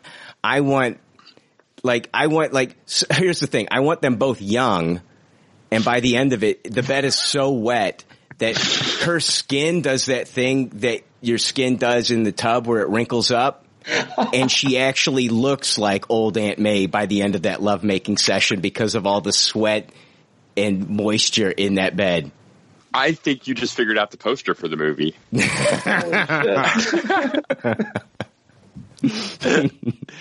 It's like that episode 1 poster where it's young Anakin, but the shadow is Darth Vader. You know, It's young Aunt May, but the pruned up version is old Aunt May. Oh my God, I fucking love it, Jake. Fucking love it. I haven't taken a bath in so long. That's such a weird thing that our bodies do with the wrinkles on the fingertips. That is just a fucking weird thing for our bodies to do at that point. Oh, and this happens now. Like, what the fuck? I don't understand that. Yeah, that is weird. I used to back in the day with when I was reading a good book, would be like a 40-year-old woman and sit in the tub at 20 years old reading my book for a couple hours. I used to wait till my hands got all wrinkly like that, and then I'd pretend I was an old man masturbating. This is what it'll be like. Yeah, it's or I'd lay on the other hand and give myself a stranger and pretend that I was getting a handy from Wilford Brimley. Yeah, I think B is even better than A. Wrap those diabetes-laced hands around my young, youthful cock. My cocoon, as I call it. It's a thrill for both participants. There. My cocoon. Very strange role play. Hear that, Jake? My cocoon. That would be the porno version of cocoon. Cocoon. I like it. Aliens that come out with glowing boners and just fuck everybody. They have lemon parties with old people. Oh, that sounds like a blast. All right, we need everyone's hands in the water for 90 minutes before we start filming. Exactly. Oh my God. Let's move on. Oh, real quick, if you go to the dailybugle.net, they've got new clips of J. Jonah Jameson, J.K. Simmons' version of J. Jonah Jameson, and new clips that weren't in the movie, talking about how Mysterio is the real hero and Spider-Man's the menace. And they also have some other things on there involving Night Monkey. So go to thedailybugle.net and check those out if you're a fan and want to see more. So I just wanted to mention that real quick. It's awesome. JJJ was probably behind all this MCU Sony mess, probably. Totally. It's all his It almost doing. worked. His plan almost worked. What are they going to do? We'll talk about that later. We'll talk about DC. We'll talk about Commissioner Gordon and all that stuff. Because if you remember, JK was our new Commissioner Gordon in the Justice League.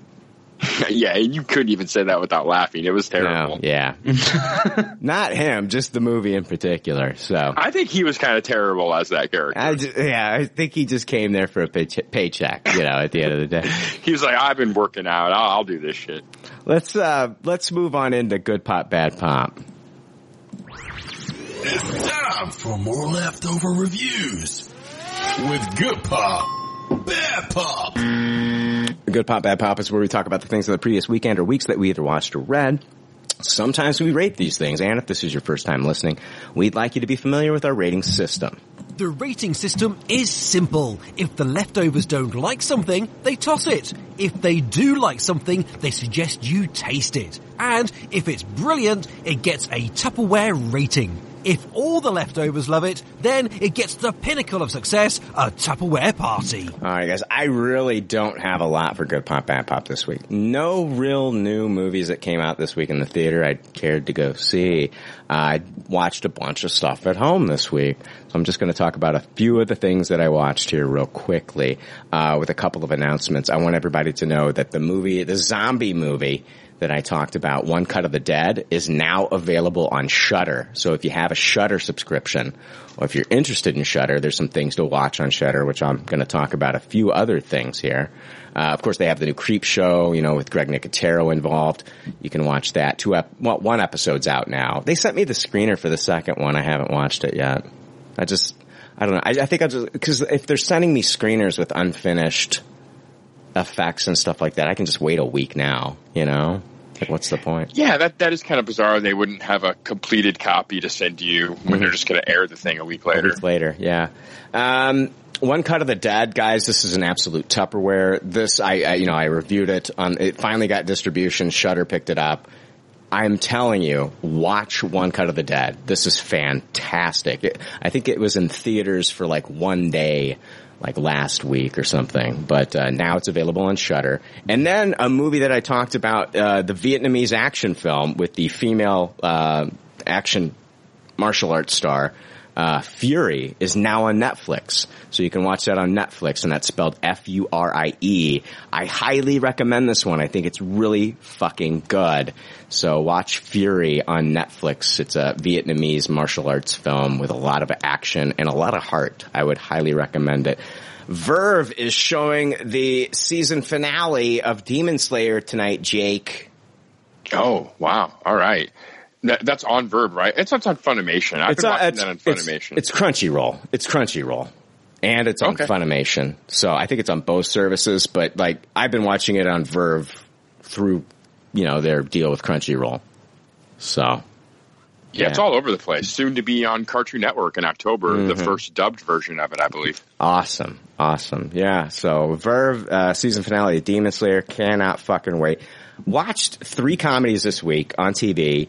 The Return of Crank Yankers. So I watched 2 episodes of Crank Yankers. This is the puppets that do the real prank calls from real comedians. This is the show that was developed by Jimmy Kimmel back in the early 2000s, was on for 3 or 4 seasons. Now it's back. I don't know if I think it might just be like a 1-season revival, but we'll see. Kathy Griffin was on this. They had Aubrey Plaza. Adam Carolla, of course, was back as like Bertram. Tracy Morgan was back as Spoonie Love. They had Niles Standish. They had a lot of the characters that they had back in the day on, but they had some new comics joining. They had Jeff Ross, the Roast Master.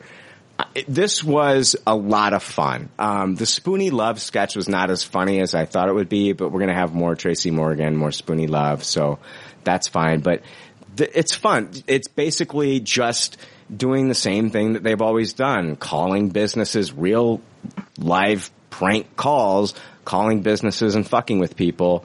And I had enough fun with it. Like there was a sketch where they called a guy was calling a museum, and he called a Wizard of Oz museum, but he thinks it's for Oz, the show on HBO about prison. So, I mean, it's fun. This is a fun show. I'll give it a high taste that, both episodes that I did watch, I'll give it a high taste that it had its moments. South Park had season 23 premiere. We're back with Integrity Farms. This South Park is just not letting up. It's very current with what's going on. Watch it. Tupperware this first episode. I'm not going to get into it too much, but South Park season 23 is back. I watched it on Hulu, which is going to leave because I think Comedy Central is developing their own thing. Like they've got their app, of course, but I think they're developing their own channel, or they're moving their own pay model.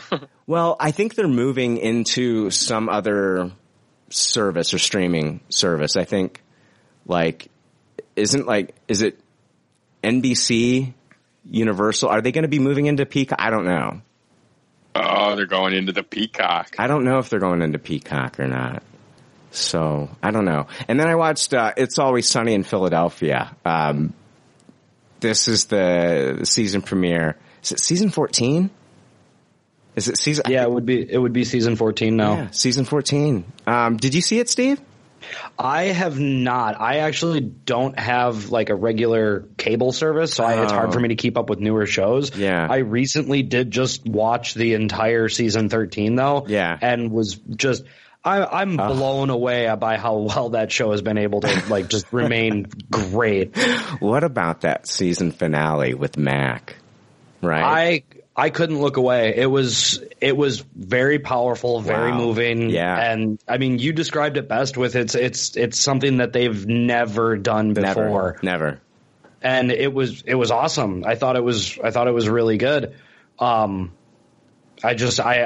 hope that they continue some of that feel good stuff in the rest of the series. 'Cause I mean, if you haven't watched any of It's Always Sunny in Philadelphia ever, watch all of it because it is so good. Very good. Yeah. Yeah. This is one of the shows that I actually watched this on the night that it aired. Like, I've been watching since the beginning, so I'm not trying to get on here and be all hipster Brian, but like, I've been, watching this show since season 1. I actually have not all of the seasons, but I have some of the seasons on DVD and Blu-ray.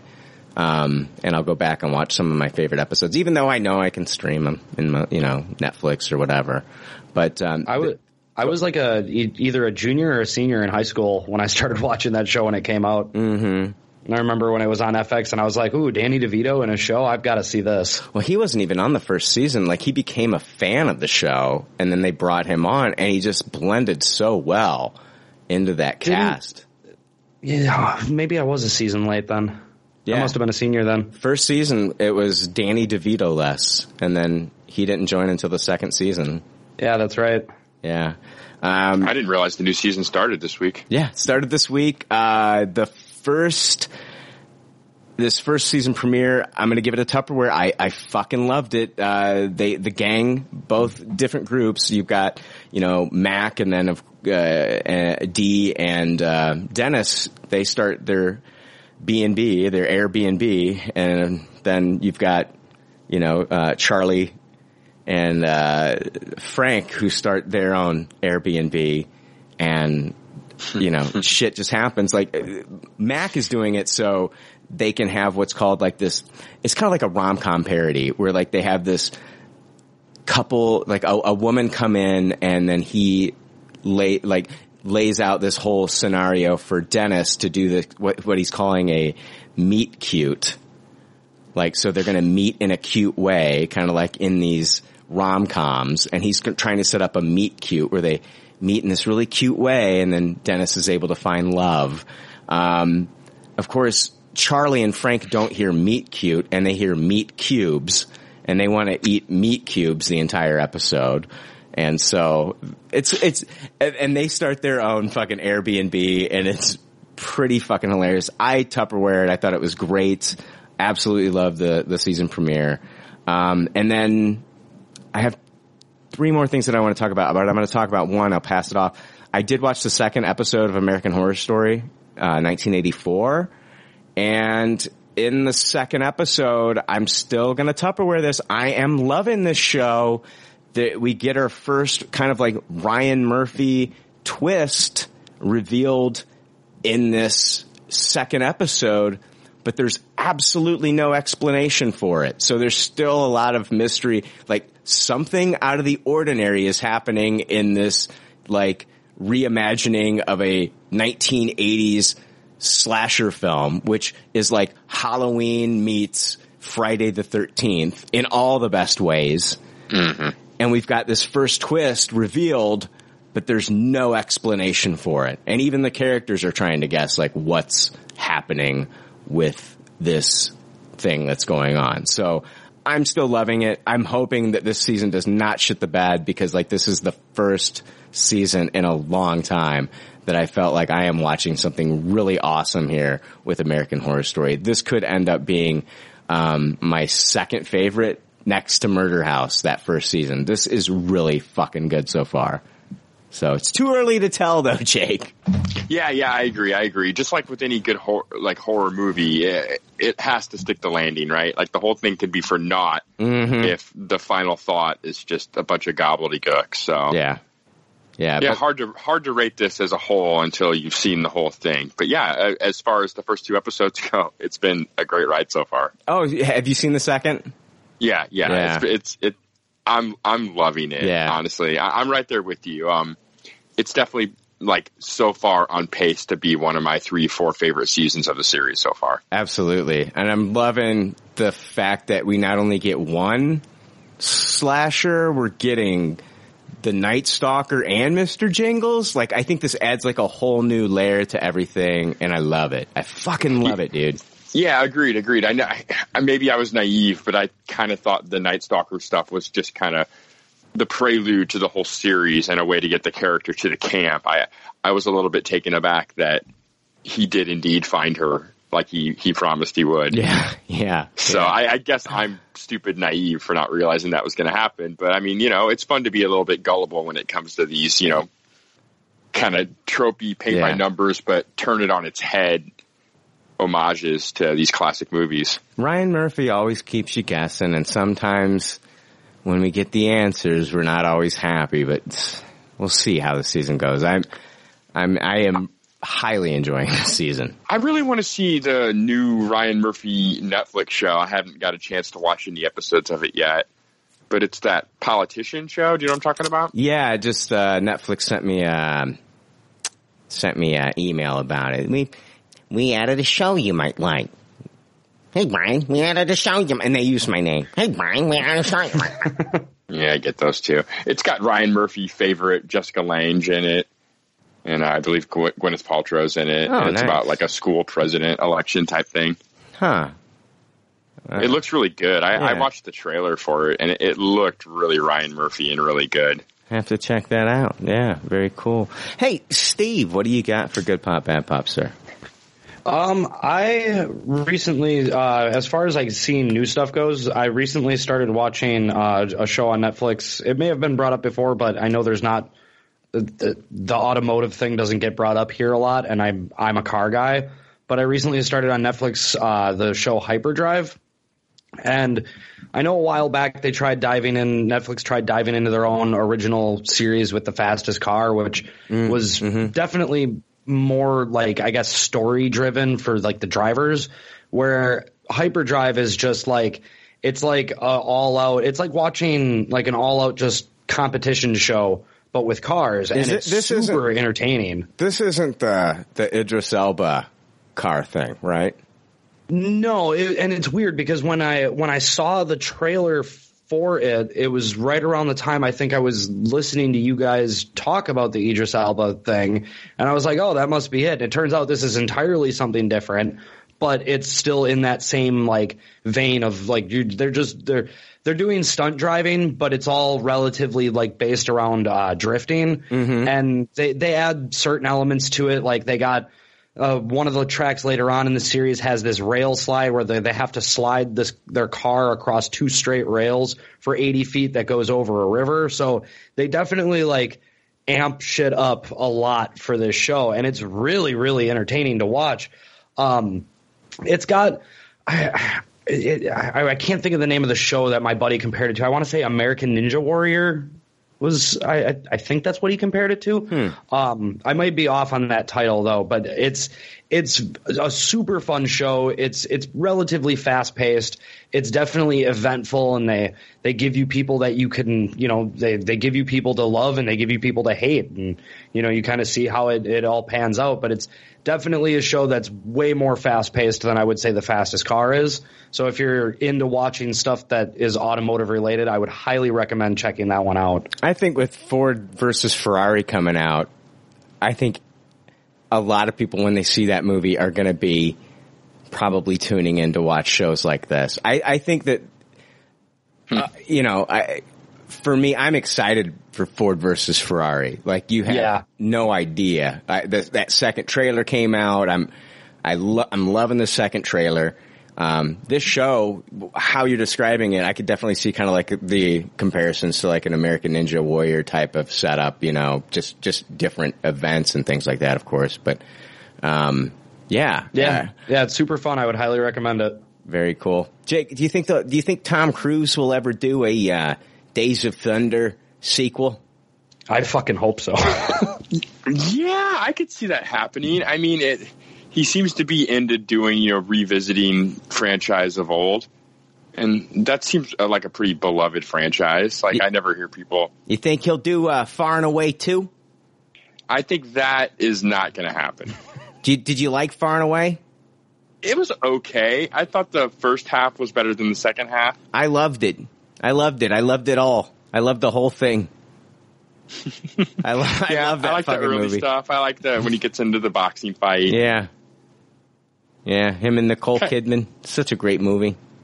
It's really good. Not a terrible movie. I loved it, man. I loved it. And then getting their land at the end, planting their flag, cheating. Loved it. Oh, yeah, I remember that too. I remember collecting the Days of Thunder cars from like fucking like Hardee's and shit when that movie came out. Oh, really? I don't remember that. Yeah, they had like all the different cars, and for some reason I was really into that movie when I was young. You know what I want? I want a Michael Rooker action figure, and I'm not talking about like him as a character playing. You want Michael Rooker? Yeah, I like on the card for the figure. I just want it to say Michael Rooker, and just be him, and wearing like one of those fucking hipster hats that he always wears. He does wear a lot of hipster hats. He totally does, doesn't he? You were not wrong. Days of Thunder was, sorry. You're fine. No, Days of Thunder was one of those ones that it came out a couple years before I was born, but still also something I watched heavily in my childhood.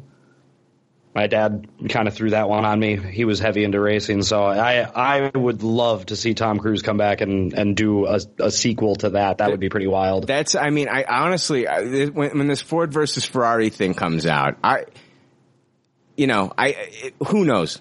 It could start that, because like I'll be honest with you, it's very cool to go in a theater that's got the Dolby Digital, that's got the Atmos, and to hear these sounds. Like that's part of the fun. Like I cannot wait to see Top Gun Maverick and to hear the sounds, just the rumbling of the engines and the flying and the zipping by and all that stuff. I love that. And then the same thing goes with like Ford versus Ferrari. Like I'm hoping that this will put a spark under Tom Cruise's butt, maybe to do a sequel for Days of Thunder. So we'll see how this goes. So very cool. What was that show called again? Hyperdrive. Hyperdrive. Check it out. Hyperdrive. It's on Netflix, correct? Yes, it is. There we go. What was your rating? I'd give it a Tupperware. I had a blast watching it. How many episodes and how long are the episodes?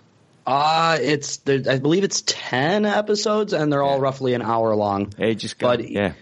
Each episode they have it's a series of people that compete. At the end of every episode, one person gets knocked off, and two people have to face head to head to see who goes home. And they just dwindle down to less and less people as the series comes to a close, and they get to the top, I believe, 8 for the last 3 episodes. Mm-hmm. And the tracks all progressively get harder and harder and harder, but they're all in the same spot. They're in like this industrial park where they utilize the same some of the same things. Like they have this water thing, and then this bridge that you have to actually balance the car like on the bridge to get it level. That's pretty fucking wild. Wow. But they utilize it differently for each race, and then they add things and take things away, and it's definitely a lot of fun. And you're seeing real people. Like there's like a couple of I'm big into cars. I'm big into following drifting. There's 2 guys that I follow that made it onto this show that I follow on Instagram that I've known about for a couple of years, and then they pop up on this show. So getting to see like some really high energy, high level, it's an insane experience, because you're watching these guys take these cars and just go balls to the wall with them all the way through, and it's a blast. So if you like competition shows where people get eliminated, and if you like racing. You hear that, dorks? If you like fucking Mario Kart and you like Survivor. Jake, did I basically just call you a dork, Jake? Oh, it's I'm fucking with you. I love Mario Kart as well, and I hit the mute button and cried a little bit, but it's cool. Oh man. Oh shit. Facebook's blowing up! Big Brian's a bully! You guys get a chance to try the Mario Kart on the phones that came out this week? No. I have not, but I'm looking forward to downloading it. I give it a resounding toss it. Oh, wow. Oh, no. Yeah, it's got a really stupid paywall. They actually expect you to pay $5 a month. I saw that on Reddit. People were bitching about that. Yeah, it's not that fun to begin with. Like, it's neat, but I'm not the biggest fan of tilt control racing games on my phone in the first place. It just kind of feels unnatural to me. Yeah. So it doesn't have like that Mario Kart feel. Like, to me, Mario Kart is getting that perfect drift with that controller. Don't you know, flinging those weapons. Like, should Nintendo come out with an attachment that you can connect to your phone, like maybe on the sides, that turns it into an actual kind of like controller? I mean, that's interesting, but at that point, it's just basically the Switch. So I think they should just develop phone games that are meant to be like inclusive phone games and be a bit more creative. If they're going to have a cell phone game division, quit trying to just port all your most popular things over and maybe be a bit more creative. Like it feels like their cell phone division is against everything Nintendo has always stood for back on their platform and handheld division. So it's very odd. Let's say Nintendo let me make a Mario game, and I made it, and it only cost $1, and it wasn't even a game, and it was called Mario Fart, and it was just an app that you downloaded, and you pushed Mario, and he would fart. How many people, do you think that would blow up? Do you think people would buy that? Do you think I could make a living off of making Mario Fart? I think you would get some sales until Nintendo shut the shit down. But yeah, in a hypothetical world where Nintendo co-signed to this and gave you the gold seal, I think you could retire. Off of Mario Fart. Mario Fart would be huge. I think Mario Fart would be huge. And people would talk about it years later. Like, there would be like, like, remember when VH1 did like, I love the 80s? They would like, years from now, like, I developed this in 2019. There would be like, I love the, whatever the fuck we're calling these years. I don't even know, Jake, what they're calling these years. But like, I love that. And then like all these, like Michael Ian Black will be like, do you remember the Mario Fart game? Yeah. And then like all these comics. Wait, like, you make them wait like 17 years for fucking Mario Fart 2. Right. And then they got the bass player from Anthrax. He's like, yeah, I remember that game.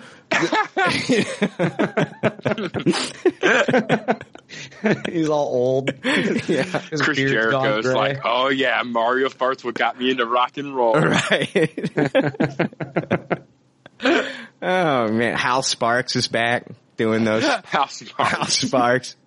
He's like, oh yeah, Mario Fart. And he pulls it up and you see it on the screen. He starts touching it. Yeah, it's me, Mario. And he's like, yeah, I don't know. I had fun with it for about 10, 15 minutes, but honestly, I just deleted it off my phone once I was done. Yeah. What, you got anything else, Jake? As far as good, that wasn't even Good Pump Bad Pump. We were just talking about Mario Kart.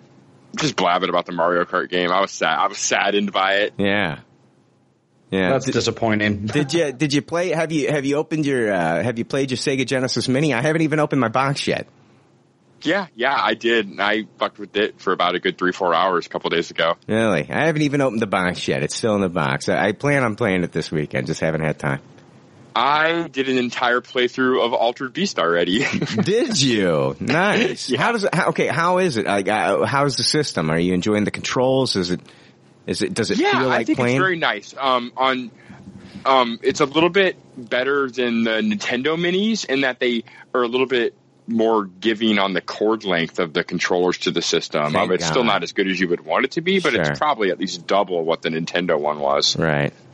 So you can actually sit on the couch and have this thing on the shelf without like being tethered to it a little bit more than the Nintendo ones. Nice. Yeah, it's really nice. It's got a good selection of games. My one gripe, and I'm not even a big sports guy, but man, they should have thrown like 2 or 3 of the bigger sports titles on here. When I think of the Sega Genesis, I think of some of those classic sports games, and there's not just a single one of them on here. Why the fuck did they throw Kid Chameleon on it? Yeah, that's a weird. There's some weird inclusions to not have like at least one Madden on here. Well, you got also like how much money do they want to use the name even for the Sega Genesis Mini at that point? Yeah, that's true. Yeah, it's a neat little system though. I wasn't going to get one because a lot of these games are on that Nintendo compilation, but I had a Best Buy gift certificate and it thing cost me like $8, and I just couldn't even help myself. I'm like, all right, I'm in. Yeah, very cool. Yeah, I pre-ordered mine a long time ago, and then they shipped it to me. So I plan on playing it, but just haven't gotten around to it. I remember schoolyard fights about which system, the Genesis or the Super Nintendo, came with the better pack-in free game. So it was Altered Beast versus Super Mario World, and boy, Mario World really stood the test of time when it came to that argument. Well, yeah, Altered Beast was but it was cool though, because Altered Beast was originally just an arcade game too. Like you could go to the arcade and play it. So, but yeah, of course, Super Mario. Yeah, it's just crazy how 20 years later, that game is still extremely playable. Doesn't really even feel or look dated. Well, for the longest time, it was it was just down to like, which character do you like more, Sonic or Mario? That was a huge thing. Yeah. And it was hard to fight against Altered Beast when you were, 12 years old on the playground too. I mean, you turned into a fucking werewolf and dragon. Yeah. It's like Mario stood no ground in this argument. Mm-hmm. Yeah. I don't know. You can have love for both, I still have. Oh, yeah. It's hilarious. When I heard that rise from the grave again, I was laughing pretty hard. I put a lot of quarters into Altered Beast. Oh, me too. Oh, crap, dude. Yeah. Aladdin's Castle, they had it out there, man. Oh, yeah. Yeah. It was a good game. I remember beating it in the arcade too. The Genesis, a lot of times the arcade games really downsized when you put them onto the home platforms, but Altered Beast was a pretty good one. It was like 80% the same. Yeah. Oh man, if we could have only got an exact translation of Smash TV to a home console. Yeah, I was hugely disappointed at all the versions of that. Oh God, Smash TV. God damn. So good. Yeah, they put out an Acclaim collection, I believe, on the PlayStation 2 that had an arcade version of that on it. Yeah, but it just, you have to play it with the joystick, like the actual arcade joystick. It just, something about that. It felt pretty good on like the double analogs. Really? Yeah, because you're moving with one analog and you're shooting with the other analog. Like it worked pretty decently on those PlayStation controllers. Okay, fair enough. I saw The Last Days of Phil Hartman. This was originally aired on ABC. You can rewatch it, though, on Hulu. It's about an hour and 20 minutes or so. Not going to get into this one too much. It's very good. It's very good. I think it not only goes into The Last Days of Phil Hartman. If you remember Phil Hartman, comedian from Saturday Night Live, got a start in the Groundlings Theater and then, became friends with Paul Rubens and was Captain Carl on Pee-wee's Playhouse. And of course, like I said, went to Saturday Night Live and then went on to do films and of course news radio. But, in 90, I think it was 98, Jake, where his wife Bryn shot and killed him. And it was basically out of jealousy. She was trying to break into Hollywood and he got everything and then wasn't home a lot and she shot and killed him.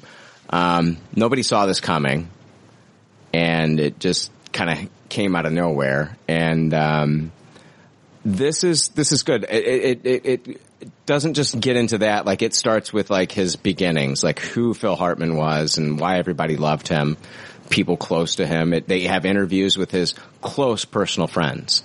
They also have interviews with like Andy Dick. They have other news radio personalities interviewed. They talked to some people from SNL. This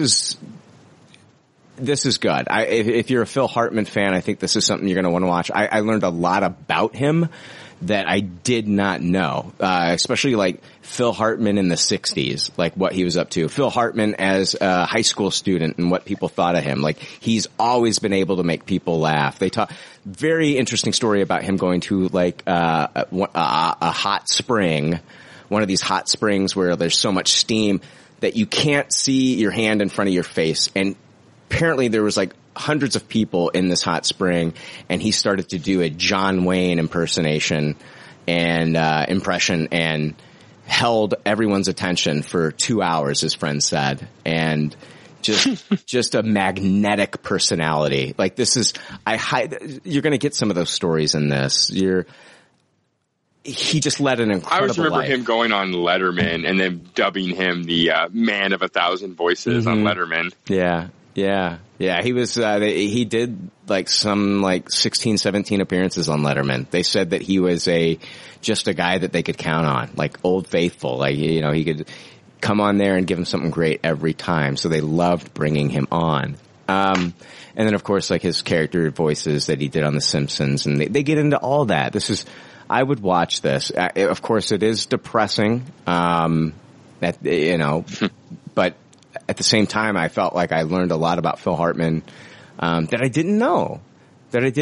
So I would highly recommend it. I'll give it a Tupperware because I love Phil Hartman. Small Soldiers, they talk about it a little bit. I saw that movie twice in the theater, Jake. That movie fucking slayed me. Yeah, the Gorgonites. Yeah. Phil Hartman calls them the Gorgonzolas. That's funny. That's funny. He's waving a white flag of surrender out and he's like, Gorgonzolas. I was just dying. So funny. Do you guys have anything else for Good Pop, Bad Pop? I wanted to talk briefly about, I got the Legend of Zelda Link's Awakening remake. Have you heard of this? No.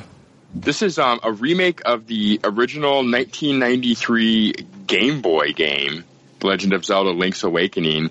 And this is really cool.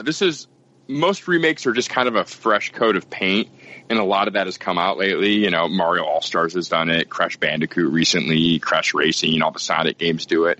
But this is actually like a ground-up remake, and it's one of the most impressive things I've ever seen. Like, obviously, the limitations of the original Game Boy were a lot. So to take this thing and move it to the Switch, they had to pretty much redesign it from the ground up. And, yeah, it's amazing how modern of a game this feels like, with really not introducing any new elements to it other than a fresh coat of paint and, you know, like building the world into one big seamless world instead of screen to screen to screen. So like a lot of like conceits in modern video games can be found right here in this 1993 Zelda Game Boy game. You know, a lot of the fetch quest stuff that you see in a lot of the later Nintendo games, and just even the later Zelda games, there's a lot of the original stuff going on here. So, yeah, this has always been a fan favorite in the Zelda community, too. This is the one Zelda game that takes place outside of Hyrule. There's appearances from other video game characters. Like, there's some Mario and Kirby stuff actually in this Zelda game, and they still keep all that stuff in the remake. So, yeah, this is really neat. I strongly recommend people to try this out, even if they're not familiar with the original 1993 game. If you're looking for that hole to fill after Breath of the Wild and you're a big Zelda fan now, this is definitely worth your time, I think. It's a great top-down Zelda game. And for those that are familiar with the old Zelda games and haven't played this very much plays like the Super Nintendo Zelda game. It's a top-down dungeon puzzle quest fest. So, yeah, check this out. It's a giant Tupperware. Nintendo's just having a hell of a year this year. Kirby, that character was he was the marshmallow looking guy. Did he swallow shit? Was that his thing? Yeah, he would swallow shit, and then he would gain an ability based on who he swallowed. Wouldn't that be awesome if the same worked for blowjobs? Like, depending. Like, I would be blowing Jeff Bezos, the Amazon guy. You know what I mean? Yeah, when I was like, who would be the first person Brian would blow, my head went to Michael Jordan. So I could gain his basketball ability at 41. Yeah, so you could go through some power dunks and shit. My knees wouldn't hold up in today's game, Jake. Are you saying that his sperm would heal me? It's not the sperm. It's the Latin ability inside of Kirby that gives him the power. Right? Why am I turning it into a blowjob? Would I have to eat Michael Jordan? Yes, that's how Kirby would do it. He would swallow Michael Jordan whole and then be able to do all his abilities. That's fucked up. So after I get arrested for being a cannibal and eating Michael Jordan, I will be the top pick though in the yard in prison for basketball though, right? That would happen. Yes, that's got to mean something to you. I would be proud. Yeah. I don't know why I turned it into a blowjob. Just because you said swallow. Yeah. You were just trying to like do the, David Goyer thing of making like Kirby more real life and modern. Oh man, I tried it. Yeah, I do it's a modern reimagining and I was with you. You had me. Yeah. A more adult contemporary Kirby for the masses. Right. I was thinking just blow Bezos so I could So I can't imagine his dick being that big either. You know what I mean? So yeah, it almost be like not even given one. Yeah, I think it's a small risk for a giant reward. Right. I'm with you. Dude, as soon as I get done blowing that guy, I just got cash. You know what I mean? Yeah, you check your bank account and it's just fucking loaded. Oh my God. Yeah.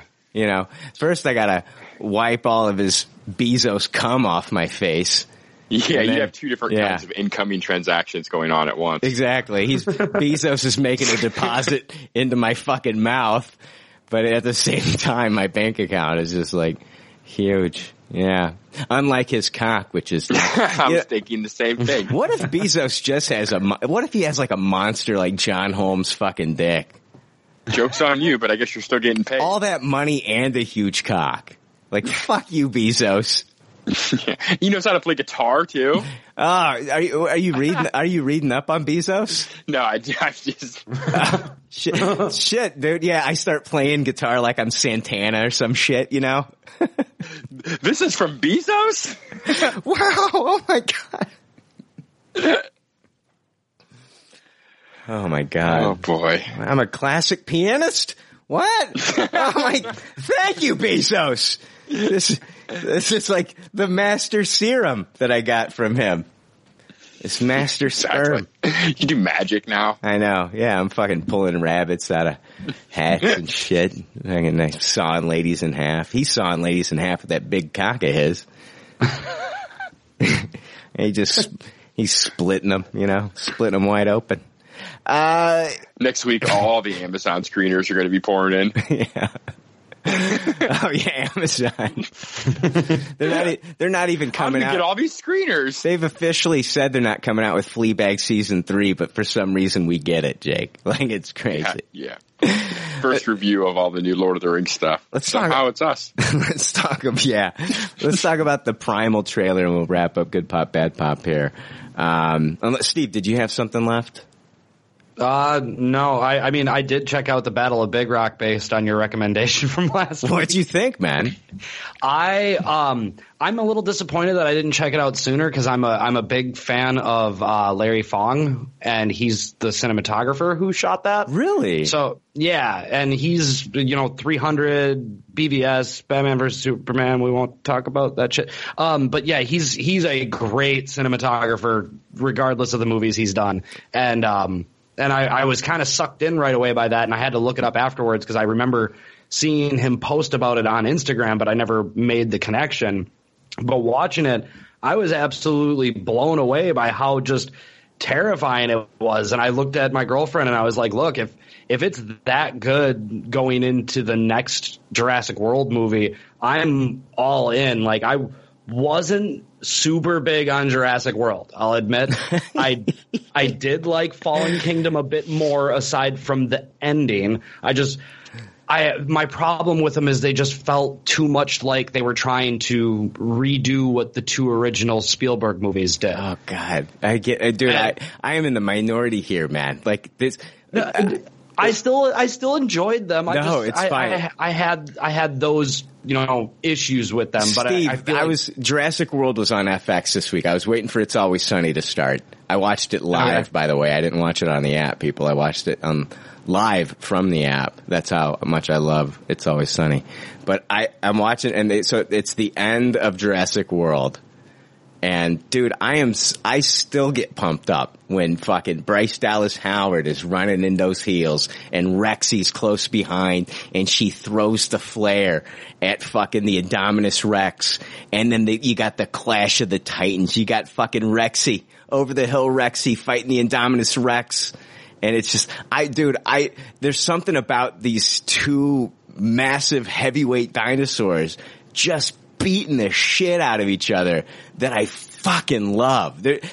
Every time I see that scene, Jake, that movie I love it. And it's like, I love Pratt in that role. I love him in that role of Owen. Like he's a man's man.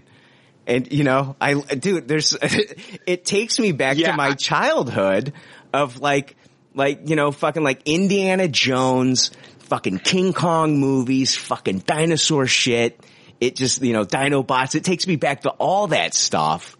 I'm a glutton for it. This is all the stuff that I love that they're throwing into one fucking movie.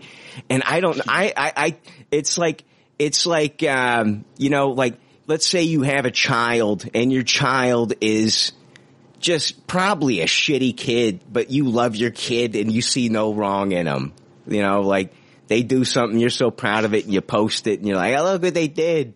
And everybody else is like, oh my God, that fucking kid.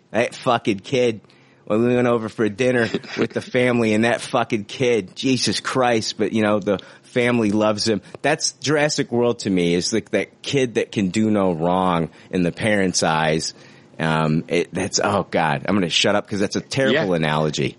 I mean, I will say you do got me there with the ending of Jurassic World, because I do think that like one of my favorite parts of that movie, one of the coolest shots I think of in that movie is when Blue comes back at the end. Oh yeah. The slow motion. Yeah, the slow motion, and then it picks up, and I'm like, that shot in 3D was just it. I wanted to stand up and just cheer when I was watching it in the movie theater, because that was just absolute gold. In retrospect, I'm a little bit more forgiving for Jurassic World than I am Fallen Kingdom. I'm opposite of Steve on that. Jurassic World had a lot to like. Like I did love seeing the fully realized park finally, and just the chaos of it. And it didn't really annoy me as much as Fallen Kingdom. I thought Fallen Kingdom was way worse than Jurassic World. Where Fallen Kingdom got me? It was the fear factor that it had. I felt it had more of a horror feel than the original one did. The second half of that movie, where Jay Boyana really kind of just like flexes his horror muscle, that's where you got into the movie. I feel like it had that tone throughout. I mean, even when they were like the shot of them underwater and all the dinosaurs and shit coming down from the cliff they came off of, like shit like that. Yeah. Like that horror feel, like they had it. It was there the entire movie. It's just they lost me in the end is where I think Jurassic World Fallen Kingdom went wrong with me. I mean, I had problems with, I guess, both movies, but I felt like I liked the second one more just based on the fact that it had more of that horror element to it. Jake, if I blew a T-Rex, would I gain the powers? Brian, you just have to eat the T-Rex. You don't have to blow it. Oh my! I'm just wanting to blow everything. Fuck, man. Seriously, it's just like you need to get it out of your system. What's a dinosaur penis look like? You know what I mean? They gotta have them. I don't know. On the toys, it was usually just like a hump of skin between their legs. I'm talking, I'm not talking these Spielberg dinosaurs where they don't have buttholes or penises. I'm talking about real dinosaurs with real buttholes and real penises. I wonder what those dinosaur dicks look like. I want to see a dino dick, and like what, does like the Brachiosaurus have a huge cock, like a huge, You know what I mean? I couldn't tell you because I don't have any experience with real dinosaurs. I do, however, have experience with Steven Spielberg Jurassic Park dinosaur toys. Have you ever been driving down? Hold on. Imagine if dinosaurs are still around. First off, keep that in the recesses of your brain here while I go into this. You're driving down countryside, Jake. This happens here in Illinois. You're driving down cornfield, fenced in area, horses, barn horses, and then you see the horse get up there and he's throwing his hoofs up behind another horse and they're fucking each other, right? They're just, you got the huge horse cock just ramming this female horse, just going to town. You're driving. Whoa! Yeah, there we go. Can you imagine? Okay, now back to dinosaurs still existing. Now we're at the dinosaur mix. Can you imagine just walking around and you look over and you're like, what big Brachiosaurus, I'm talking like they called them brontosauruses when we were kids, Jake. It's the dinosaur that Fred Flintstone, as he's like getting off work, he slides down the tail and then jumps off the tail like he's doing some fucking weird parkour shit for the intro of the show. And of course. Yeah, so like you're driving along and you look over and it's like, oh my, can you imagine that sight?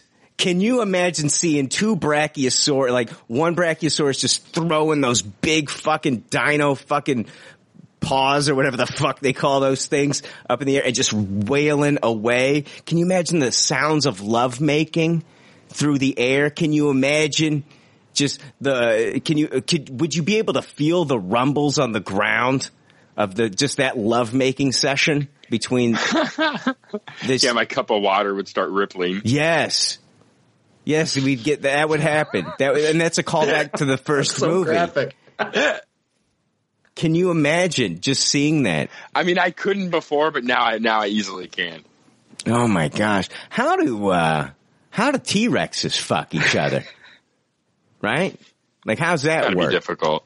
Like, does one just like fall over on the other one and hope that it goes in?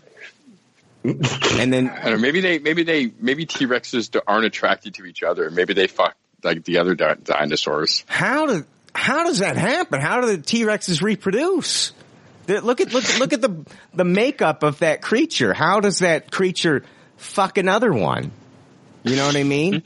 Can you explain that, Jake, with the tiny arms? I think a balance has a lot to, like, it's like, Weebles wobble, but they don't fall down. T-Rexes do. I think, like, once a T-Rex is down, it's gonna be hard for them to get up. I know they get up in the movies, but I think, I'm trying to think of the logistics here. How a T-Rex fucks another T-Rex. Anybody knows, let me know. I don't know. Michael Once we get Cannon. time travel, it'll be the first thing I do. Michael Cannon, I want you to draw me a picture of two T-Rexes fucking each other. Show me how that. I do like. Do they throw? I want to see like a T-Rex in a sex swing.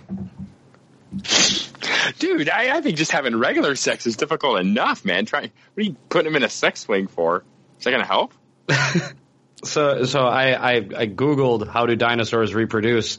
Uh-oh. And the thumbnail for the video that popped up has two dinosaurs with the horns, and they've got like black bars over their eyes, and the thing that says censored over them, and I don't even want to go into it. Jake, if human beings had horns on their heads, that would be so cool to hold on to when you're doing the nasty, right? I mean, you could do all kinds of things with the horn on your head. I want to fuck a demon now. I want to fuck a demon. Like, grab those horns. You know what I mean? We'd have some role play. I'd pretend like they're a steer, and I'd have like a lasso, and I'd grab them by that fucking horn, pull them over. Now we're gonna fuck, and I'm gonna hold on to these horns. I'm controlling you. Now I'm pulling the horns down on my dick, getting a blowjob now. You're gonna get the powers of Bezos, cause I do. Stupid. Jake, I'm sorry. I don't even know where I'm trying to make this funny and it's just turning dumb. Yeah, I was waiting for that apology. It's all turning dumb. Let's talk about the Primal trailer and go to break. We talked about Primal, this movie coming out. It's the Nicolas Cage film. Wonder Film Media released the first trailer for this. It's an indie action thriller, and it stars Nicolas Cage. Nicolas Cage plays a big game hunter for zoos. He's on a Hispanic shipping freighter with exotic and deadly animals that he's captured from the Amazon. One is a 400-pound jaguar, as he calls it. I believe it's a 400-pounder jaguar. Man, oh shit, I got another thing I gotta talk about. Fuck. But anyway, so 2 days into the journey, a political assassin being extradited to the U.S. in secret in the hold escapes. And in the process, he releases the captive animals and throws the ship into chaos. This one stars, like I said, Nicolas Cage. Kevin Durant, plays he's a great villain. Anything he's in, he plays a great villain. He's, the villain here in this one. He's the, mercenary assassin. And then Michael Imperioli. Let's see here. This trailer came out. It's gonna arrive. It's gonna be in select theaters and then on demand November 8th, so a little over a month away. But, Steve, what did you think about the Primal trailer? I'm in. I'm gonna watch it. Nicolas Cage is one of those people that, like, no matter what he is in, I will watch it because you're more than likely guaranteed to laugh. And this actually doesn't look bad. It really doesn't look bad at all. And like you brought up Kevin Durant, he is absolutely like anything he is in, he fucking stands out in. Like you can go back to Smokin' Aces, the first one with Jeremy Piven. He stands out a little bit in that movie. Like at least he did to me. So it's one of those guys that I always enjoy seeing him do his thing.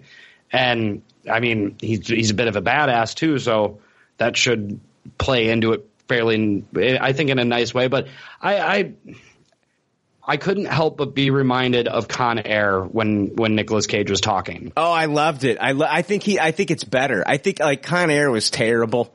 Like his accent was. I loved this one because he's leaning into it. I like the beginning of the trailer. Be careful with my cat. Yeah, and I'm just like, I love it. Just lean into it, Cage. Go. And at the end, he's talking to Kevin Durant, telling him how he's going to put him in a cage. And I'm just like, that's your last name. That's meta as fuck. You're getting in the cage with Cage. I loved it. It's what are you going to rate this thing, man? I'll give it a high tasted. I mean, I feel like some people will be like, nah, that's just simply not my thing. And that's totally fine. But if you grew up with Nicolas Cage in a way that I grew up with Nicolas Cage, you might be actually interested in this one. I mean, I will say this though, his face looks like a boiled egg. Or looks like a fried egg or some kind of cooked egg is what his face looks like now. Oh man. Speaking of protein, I've been blowing everybody this episode. Here's the thing. Do you think this role could, Jake, what if this role leads to Nicolas Cage being Kraven the Hunter? Like, I know he's, what are the chances of Nicolas Cage being Kraven? Yeah, I don't know. I mean, with knowing that Kraven is going to probably lead his own movie, I would think he'd have better chances if he was just going to be the villain in a Spider-Man movie. But here's the thing, he's already got an in with Spider-Man being was it the Black Noir Spider-Man in the movie I forgot about that. Yeah, Into the Spider-Verse. I don't know. I'm just throwing it out there. It's a ridiculous thing to say. Oh, that's the first ridiculous thing you've said this episode, Brian. I know, it's about time. About time I called myself out on it. Jake, Kevin Durant, Steve, right? I mean, like this is some great casting here. Really good casting. I was very happy to see him in this trailer. So, Jake, what did you think about Primal? Yeah, I thought it was a fun enough trailer. I'm going to just give it a middle of the road taste it. This is definitely something I would check out on a rainy day. I don't think it's going to take itself too seriously. It better not be over 2 hours, but yeah, if it meets those requirements, this is a movie I would watch. I'm gonna give it a Tupperware, and if it was playing right now, I'd hang up with you fuckers and watch it. Like, the show would end early. I cannot wait for this. This just looks like fun as shit. It looks like it's gonna be fun as shit, and I cannot wait. November 8th. I'm definitely going to try to find this playing in a theater. If not in the theater, I'm watching this one day one at home. Like, this comes out 4 days before The Mandalorian.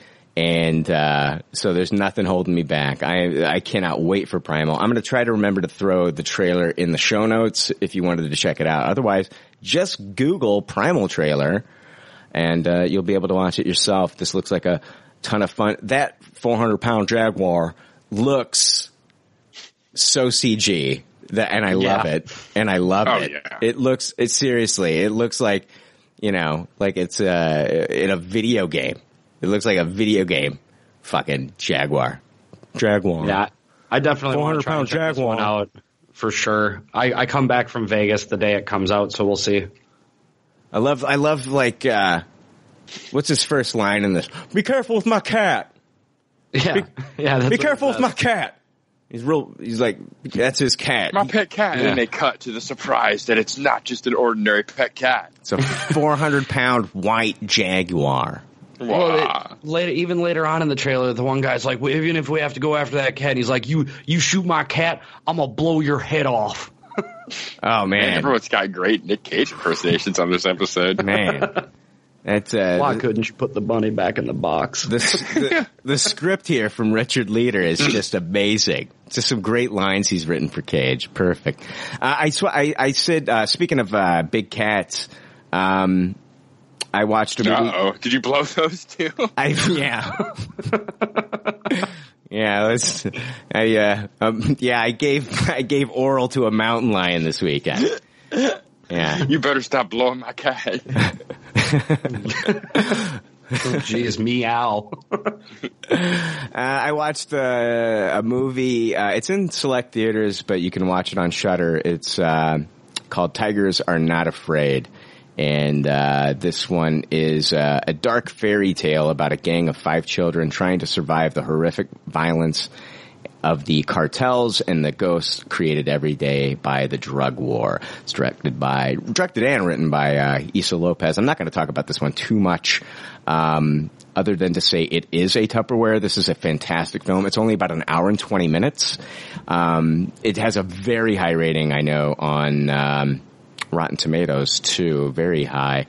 Issa Lopez, this is the first thing of hers that I've ever watched, and after watching this, her style and this movie really reminds me of young Guillermo del Toro, and not only does this movie kind of capture weirdly, oddly child wonderment as far as children's imaginations.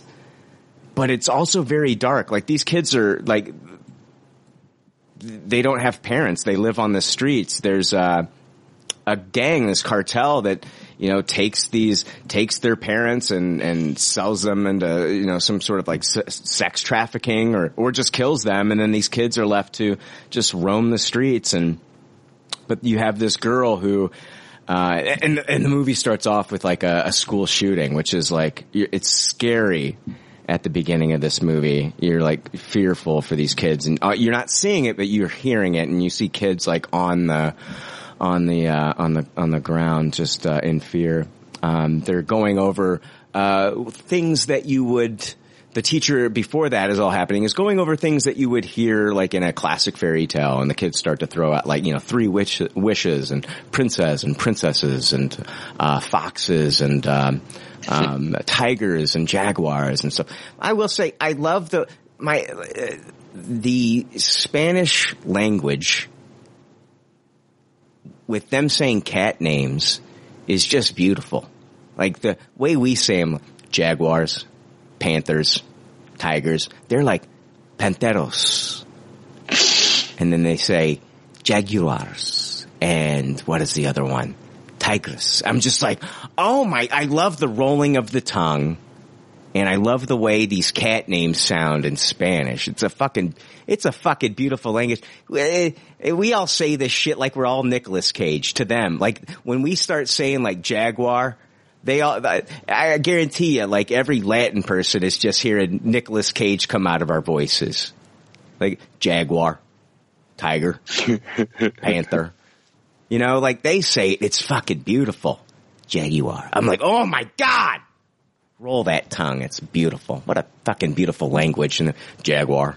I don't know. Anyway. This fucking movie. Kids on the streets trying to survive, and they bring attention to one of the cartels. This girl, it's a dark fairy tale where she actually gets 3 wishes. But after she makes a wish, something bad happens. So just watch this movie. If you have a Shudder account, I highly recommend it. You can get a free week of Shudder, 7 days, if you just want to sign up for it. You can watch Tigers Are Not Afraid. You can watch the new Creep Show with Greg Nicotero. So definitely check it out. This is one that I highly recommend. It's a Tupperware. And it doesn't pull any punches. There are dark things that fucking happen, and you fall in love with these fucking kids. You will fall in love with these fucking kids. There's even a child that doesn't even talk in the movie, but trust me, by the end of this, I loved that kid. I really liked all the child actors in this. Tigers Are Not Afraid, directed by Issa Lopez. It is a 100% Tupperware. So watch it. It's really fucking good. Yeah, that sounds cool. I hadn't heard of that. Getting on that kids horror thing going on that's so popular with It and Stranger Things. Mm-hmm. Yeah, this is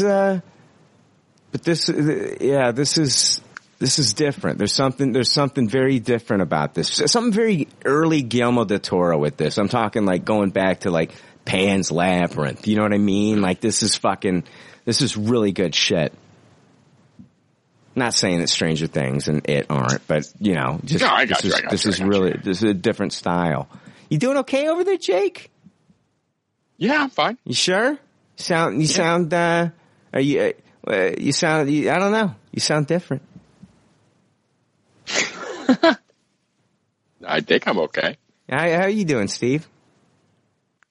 I'm great. Okay. I'm hanging in there. I just got done posting a piece of video for my job I have to post like what's called micro content for advertising, basically for the videos that I make.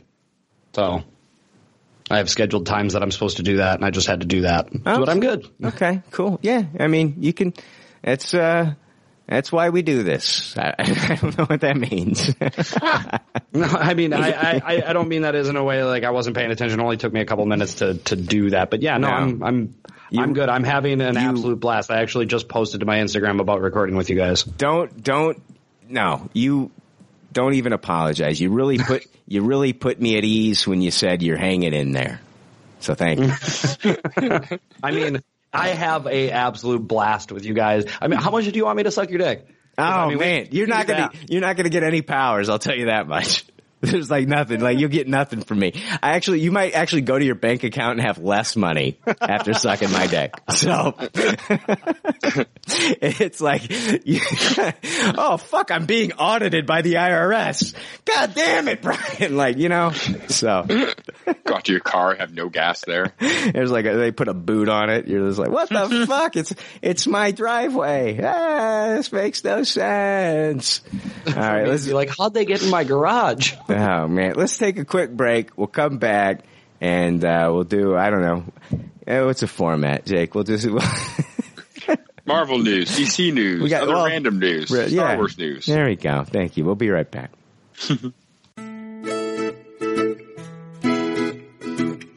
Hi, I sound like Morgan Freeman.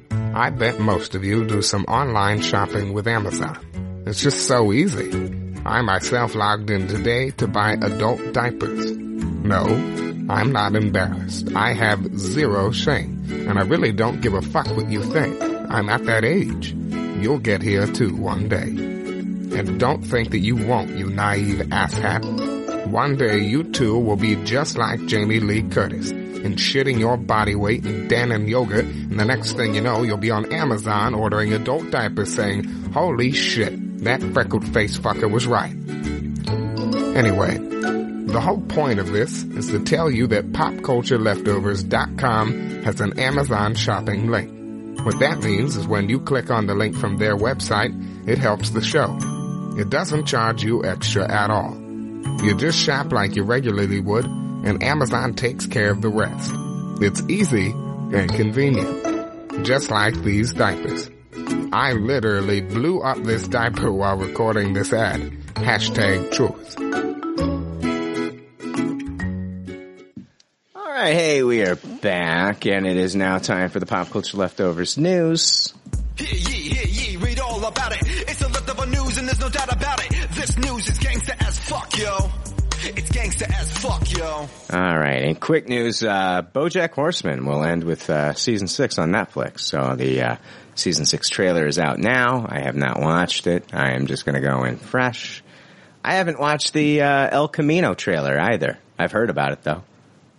The Breaking Bad movie? Yeah, same. I saw that it was released, but I've not seen the trailer yet. Steve, I gotta know that you've definitely watched this thing, haven't you? I watched the teaser for it, where they showed Skinny Pete sitting there being interviewed by the cops. I watched that. Mm-hmm. I haven't seen anything else further of it because I'm hooked either way. Yeah. And because it got to a point where Breaking Bad started showing up in the now trending part of my Netflix that I've actually begun watching Breaking Bad again from the beginning. Nice. I just want to go in fresh off of, you know, the series and not, I don't want to know anything. Like I want to go into it fresh. Cannot wait for this one, man. Cannot wait. I'm all in either way. Are you going theater? They're going to have it out in theaters for a weekend. If there is a theater nearby if there's a theater nearby that shows it, I probably definitely will. Just because with the season coming to sort of a close, with the summer season sort of coming to a close, and by then all car related things will kind of be over with. I'll have a lot of time on the weekends to be able to go do that. I think I want to go opening night with who I believe are going to be Breaking Bad fans. I think that's the way to watch it. Like when I went and saw meth heads. Yeah. Yeah, I don't know. I don't know about I don't know about calling that, me a meth head. No, just the true Breaking Bad fans. The ones that the show's about. Yeah. I'm just thinking like who I'm blowing in this scenario, and it's not coming to me. I'm I think like when I went and saw The Walking Dead, the premiere for like season 7 or whatever the fuck it was, and I saw it with like real Walking Dead fans. It was fun. It was a lot of fun. I'll be honest with you. And no commercials. I loved it. It was great. It was like watching a movie. Also in quick news, Keanu Reeves talked with ET Online and confirmed not only is the script for The Matrix 4 done, but he's also read it. And he, was quoted as saying, it's very ambitious, as it should be. So, this is full steam ahead. Matrix 4 is happening, Jake. Yeah, I couldn't be less excited. I mean, maybe they'll redeem the franchise with this movie. I guess that's the best case scenario. Yeah.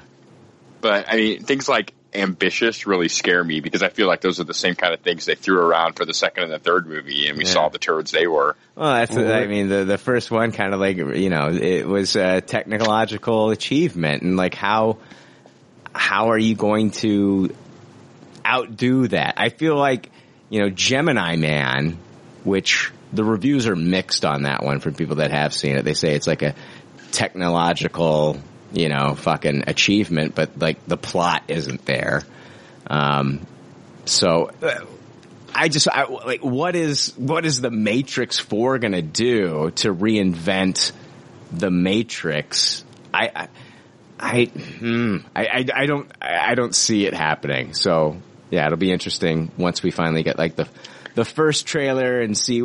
Here's the thing. The direction that I'm thinking that they might go in this one is like, you know, everybody's been freed from the Matrix, but I think like the real world that they've been waking up to, oh, you're free, set your mind free. The real world that they've been waking up to kind of sucks, kind of, you know, post-apocalyptic and probably sucks. I think we're going to find out that a lot of people want to go back into the Matrix. They don't want to be woken up from this. And I think it like kind of speaks to the world that we live in today, where we've all got our phones, our faces in our phones, and we're not out there really, not everybody, but we're all like not out there living in the real world. And even when we are, we're just throwing it up on Instagram for everybody to, you know, like it or whatever the fuck, or, you know, and so Steve's not even podcasting. He's Instagramming about podcasting. you can't even live in here.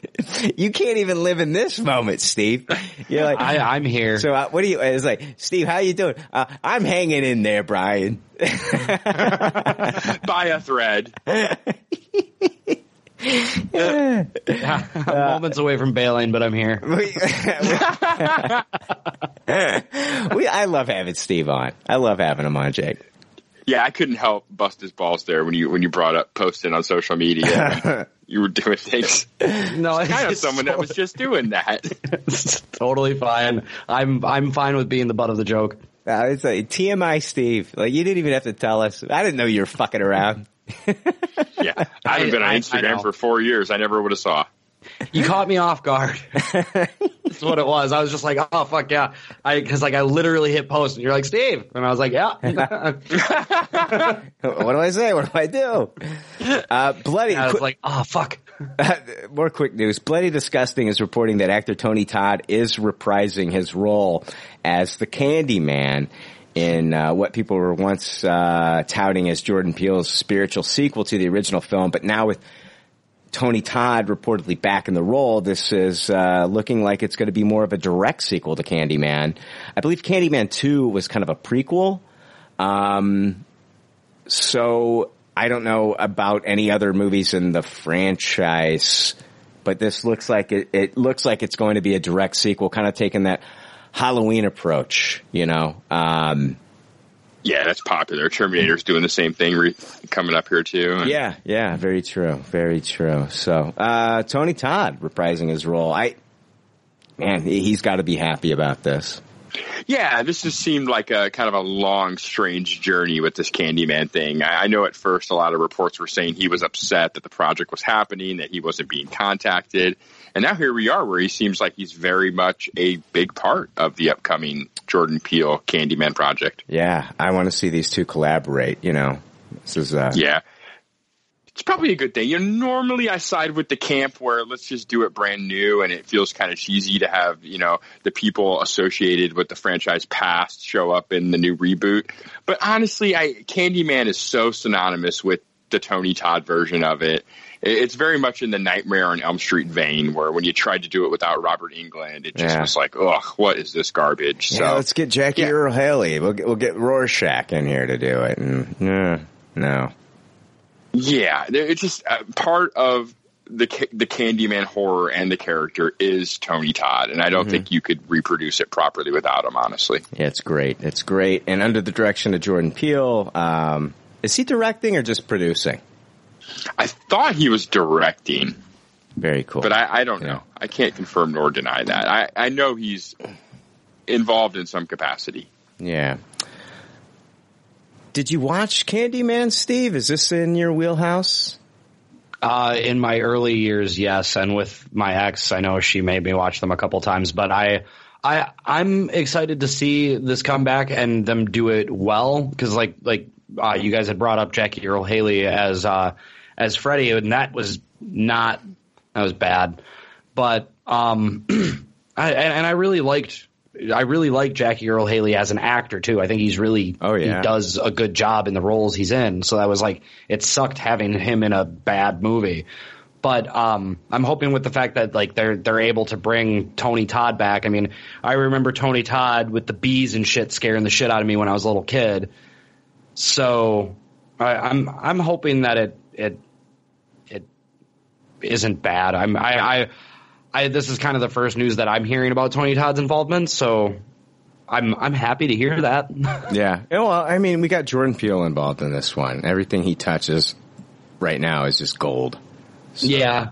Yeah, I'm hoping he can continue that streak and not lose the steam that he seems to have, because everything he does is really good. Yeah, I don't want to see him stretch too thin. You know, it seems like he's got his hand in a lot right now. So, news from the Hollywood Reporter.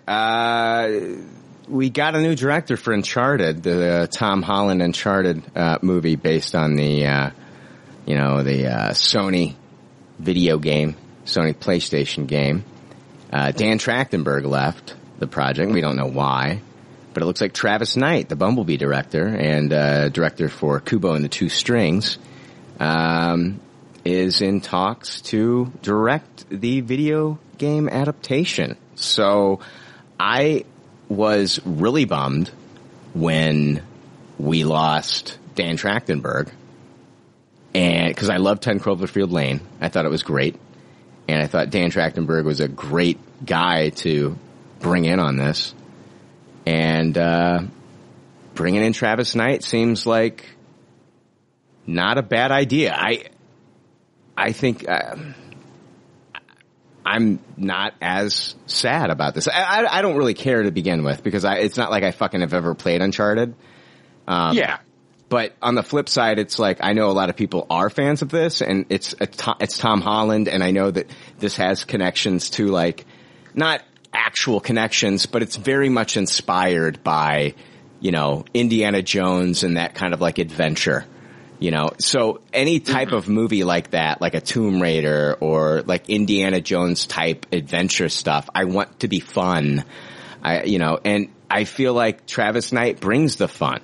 And I think that this is a good get for them if they can get him to come on this movie. Yeah, he seems like a director that after seeing Bumblebee, he definitely seems like a director that gives a shit about the projects he's working on.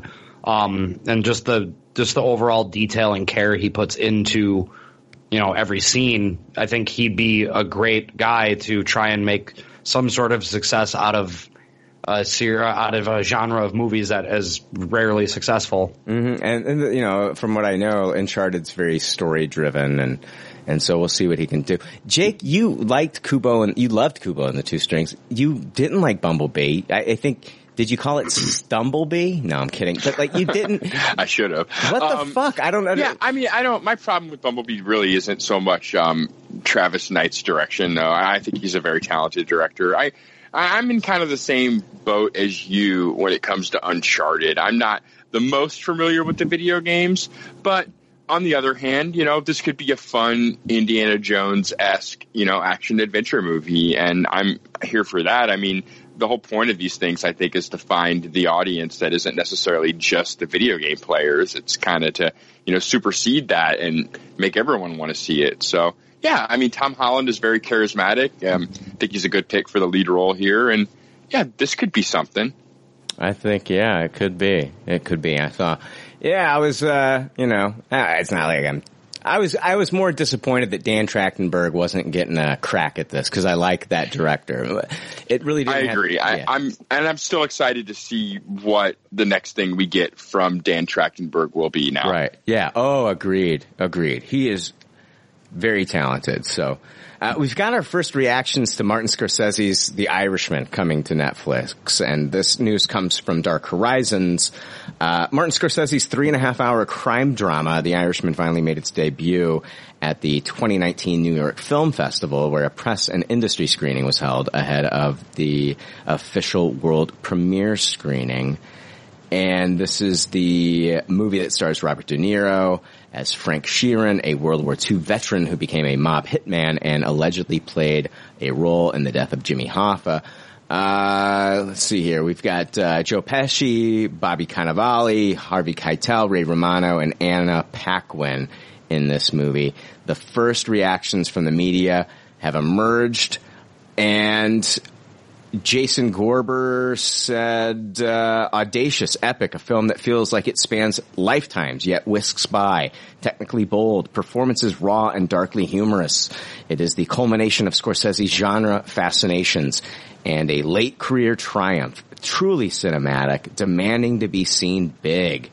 Eric Cohn, The Irishman is like a greatest hits album from a master of the medium. Yes, that's a positive. The artifice of de-aging is more feature than bug. It's not slow. It often moves like lightning, and elsewhere it's downright Bressonian. Jordan Hoffman, The Irishman is not Goodfellas, Casino Part 3, different pace, different tone. It is, however, absolutely fucking fantastic, and I am floored. All hail the king. Like, I could go on. It's just... Oh, that's awesome. I'm glad that it's getting that kind of reception. I honestly was kind of worried. Yeah, Wytran Bowie from Slash Film says, Martin Scorsese's bid to make Citizen Kane is pretty close to a masterpiece. De Niro, Pacino, Pesci are all firing on all cylinders, and the 3+ hour runtime rarely drags. The de-aging effects are rough, but I couldn't imagine this sprawling saga without De Niro the entire time. Like, there's so many quotes. This is going to open November 1st in select theaters, and then it'll be available everywhere. Well, it'll be available on Netflix on November 27th. Steve, are you looking forward to The Irishman? Yeah, I actually already have plans to go seeing this before I leave to go to SEMA.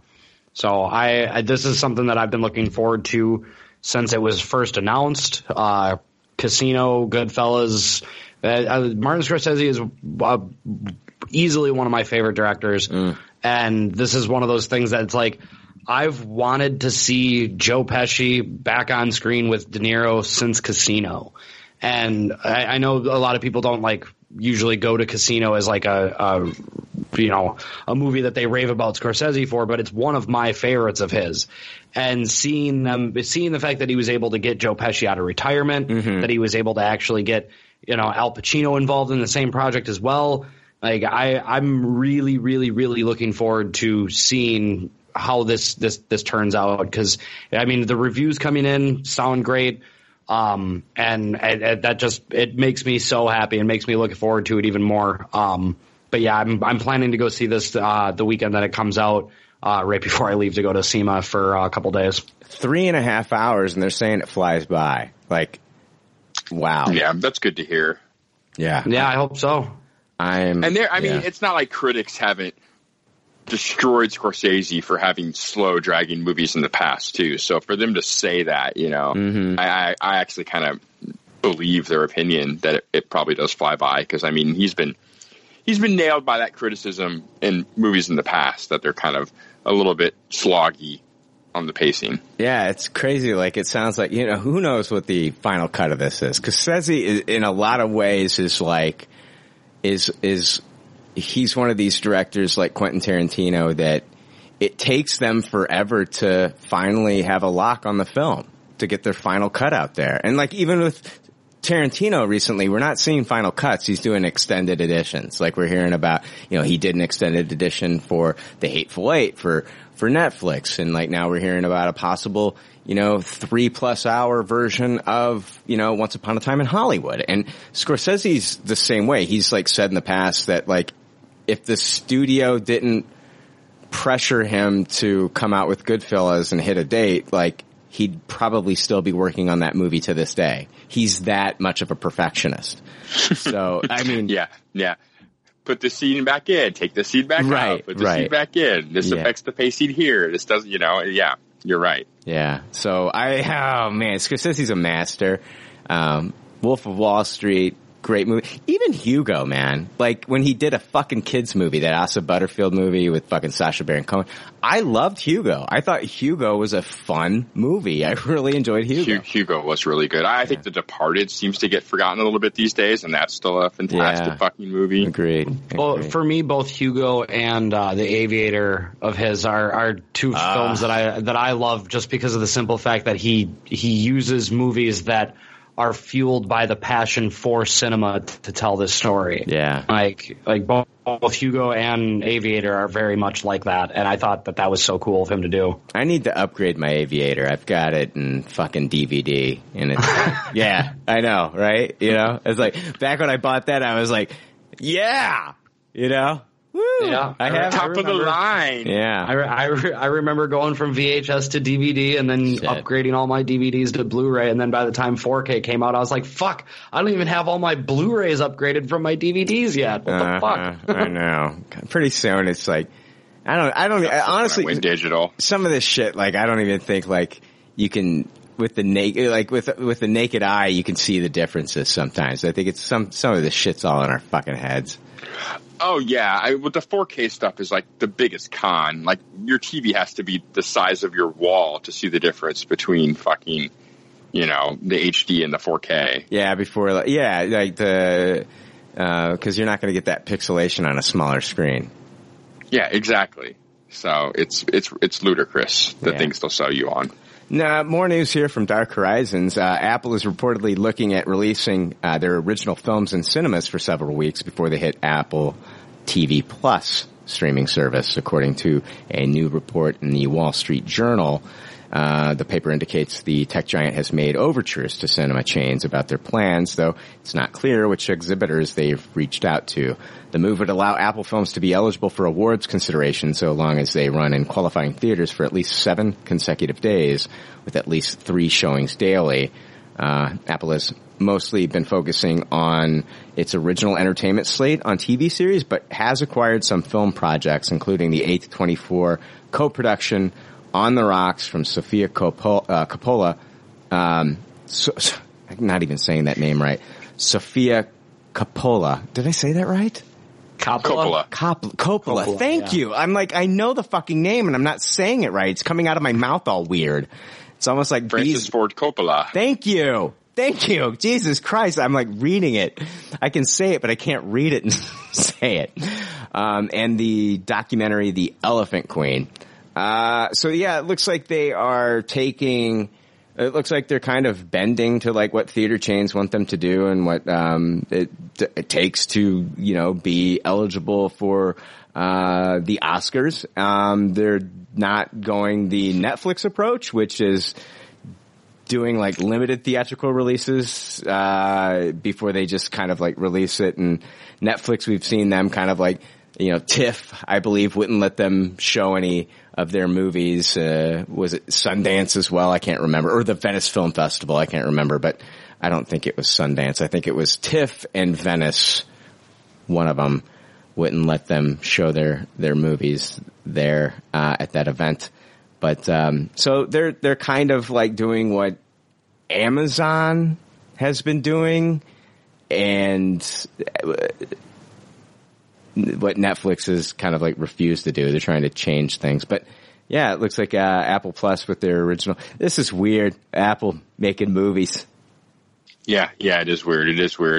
I get that. It kind of brings prestige to the movie, I think, when it debuts on your network too, if you do it proper, unlike Netflix. Like, I think Amazon's proved a little bit of success for that, right? You put the movie out, feels like a real movie. And then when you air it on your service, it feels like a big time exclusive. It's not worked out for them. The only movie it worked out, I think, was The Big Sick. And it's not because the movies are bad. It's just because they haven't brought in a lot of money in the theaters. Oh, yeah. I see what you're saying. But as far as for the streaming service and giving prestige to the streaming service, I think it's a good look there. Yeah, I mean, we're looking at, like The Big Sick and what was another one? Hellboy. That was Amazon Studios? Maybe not. It went straight to Amazon Prime though, pretty fast. No, I'm talking like Amazon Studios stuff. I think like maybe the Timothée Chalamet movie that came out with him and Carell was a Amazon Studios movie. But like you're looking at movies that come out in the theater, have a proper theatrical release, like Kumail Nanjiani's The Big Sick, and then literally 3 months later they're being thrown up on Amazon Prime. So I don't, it's just the only one that's performed well was The Big Sick. Everything else. Oh God, the newest one is the fucking Goldfinch that's getting just raked. Yeah. So like, that's they haven't had luck. So I think what they've done is they've kind of like they're splitting up the movies. Some of them will be released that way. And then some of them will go straight to Amazon Prime. It'll be interesting to see. They just did this huge deal with Phoebe Waller-Bridge. Was it? Yeah, like 24 hours after winning all the Emmys. Yeah. They signed her to do more Amazon stuff, and so it'll be interesting to see if that includes movies as well. So I can't imagine. With her name attached to a movie that they would not want to make it more of a theatrical release with something that she's involved in now. That name is going to be carrying a lot of weight going forward. I've kind of like compared her to like, the new kind of like Carrie Fisher where she can do it all. She's like a triple threat where she can write, act, and probably even produce and direct. I mean, she's just, and voice actor as well. Like she, we saw her as the droid in the Solo film. Like she is so talented, just incredibly talented. So. Yeah, that's a very apt comparison, Carrie Fisher. Yeah. Apple's going to be adopting kind of like this, we're gonna be doing these movies and they can be in the theater for up to 3 months before it'll be showing on our service. So, yeah. Yeah, you're right. That'll be weird seeing like the Apple logo before a theatrical movie. Yeah. So, yeah, Apple, looks like they've teamed up here with A24 with this On the Rocks. So, we'll see. Isn't Spielberg doing stuff for Apple? Is that where Amazing Stories is landing? Haven't heard about, it's supposed to be. Haven't heard anything about that recently. Yeah, true. You know, like we've seen most recently, we know that Dickinson with Haley Steinfeld and the Morning Show and For All Mankind. I know I originally sent you guys that second trailer for All Mankind, and I said we were going to talk about it. I'm not really going to talk about it, but did you guys watch it? It looks good. Like, this show looks really good. It stars Joel Kinnaman. And it's about if the Russians landed on the moon first, like kind of like a Fringe universe where the Russians landed on the moon first, and now like they're wanting to send women into space, and we're going to have women landing on the moon. It looks really, really good. Yeah, I agree. I like alternate history stories like this too a lot. Yeah, I ended up checking it out. It does look pretty good. It's definitely something worthwhile to keep on the radar. Absolutely, yeah. For All Mankind, looking forward to that one. Let's see here. What else do I got? Oh, not a huge story, but I did like this is something that we've brought up in the past. We kind of teased that James Wan is working on a movie before he starts directing the Aquaman sequel, and we didn't have any information about it. We just knew that it was going to be like an original project, and he planned on using a lot of kind of like I guess practical effects.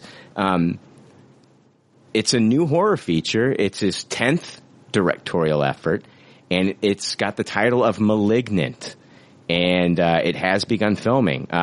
He posted a photo of the clapper for the first scene in the movie to be shot, co-wrote the script with his fiancée, and Ingrid Bisu is her name. The film stars Annabelle Wallace, Jake Abel, George Young, Maddie Hassan, Michelle Brianna White, and Jacqueline McKenzie. I have no idea who any of those people are.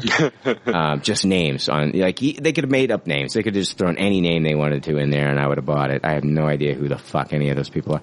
Plot details are under wraps. One possibility, though, is it's an adaptation of Wan's own 2011 graphic novel, Malignant Man, about a man who discovers a cancerous tumor he has. It actually is a parasite that gifts him with supernatural abilities. At the same time, he must deal with an evil secret society hidden underneath the skin of mankind. So I'm excited for this. Malignant Man. Wow, what a superhero. Yeah, I'm excited for this. Like, I'm excited for anything James Wan coming out. But you gotta think that Warner Brothers is wanting to fast track Aquaman. You know, like... Oh, agreed. Before the fire dies down. And so I think, like, they've got to be upset with this move, right? But they know that they're not going to get anybody else in there to do what he did with Aquaman. Like, that's... Yeah, I agree. They're going to wait it out because the other options are not good. Right. Yeah. Yeah. Steve, are you a big horror guy with, like, James Wan fan? I am a big James Wan fan. I've been a fan of his since the original Saw movie came out. And he's always, like, Insidious, The Conjuring. He's always managed to do well with these original horror films. And most of them have all been spun off into other things. And I thought he did great with Aquaman. He definitely did better than I think any other director kind of could have at that time with the whole climate of DC and Warner Brothers at the time that the movie was being made. So he had a lot to deal with, and he had a lot of success with it. The fact that he's coming out with another original horror property has me very, very excited, because this guy always manages to find like a new creative way to show what can be done with horror films instead of just repeating the same garbage that sometimes gets just recirculated. And I'm super excited for it. I can't wait to see how this turns out. I assume that the filming is probably being kicked into high gear so Warner Brothers can get him back quicker. But I feel like no matter what kind of timeline this guy seems to be on, he seems to deliver in every aspect. Yeah. Oh, yeah. Yeah, absolutely. Like, I was like, you know, Conjuring, that movie, the trailers and everything brought me out to the theater and walked away, and I was like, God, that was really good. You know, and you don't always have that feeling walking out of a horror film these days. It's, you know, it's not easy to do jump scares well. Yeah. No. And, you know, like, I bash jump scares, but there are times where I do enjoy a good jump scare, you know?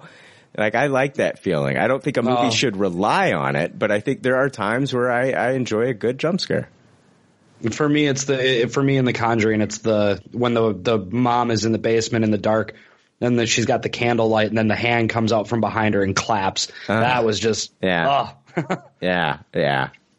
So, looking forward to Malignant. I wonder if it will be Malignant Man. We'll see what happens. Let's move on into proper Marvel news.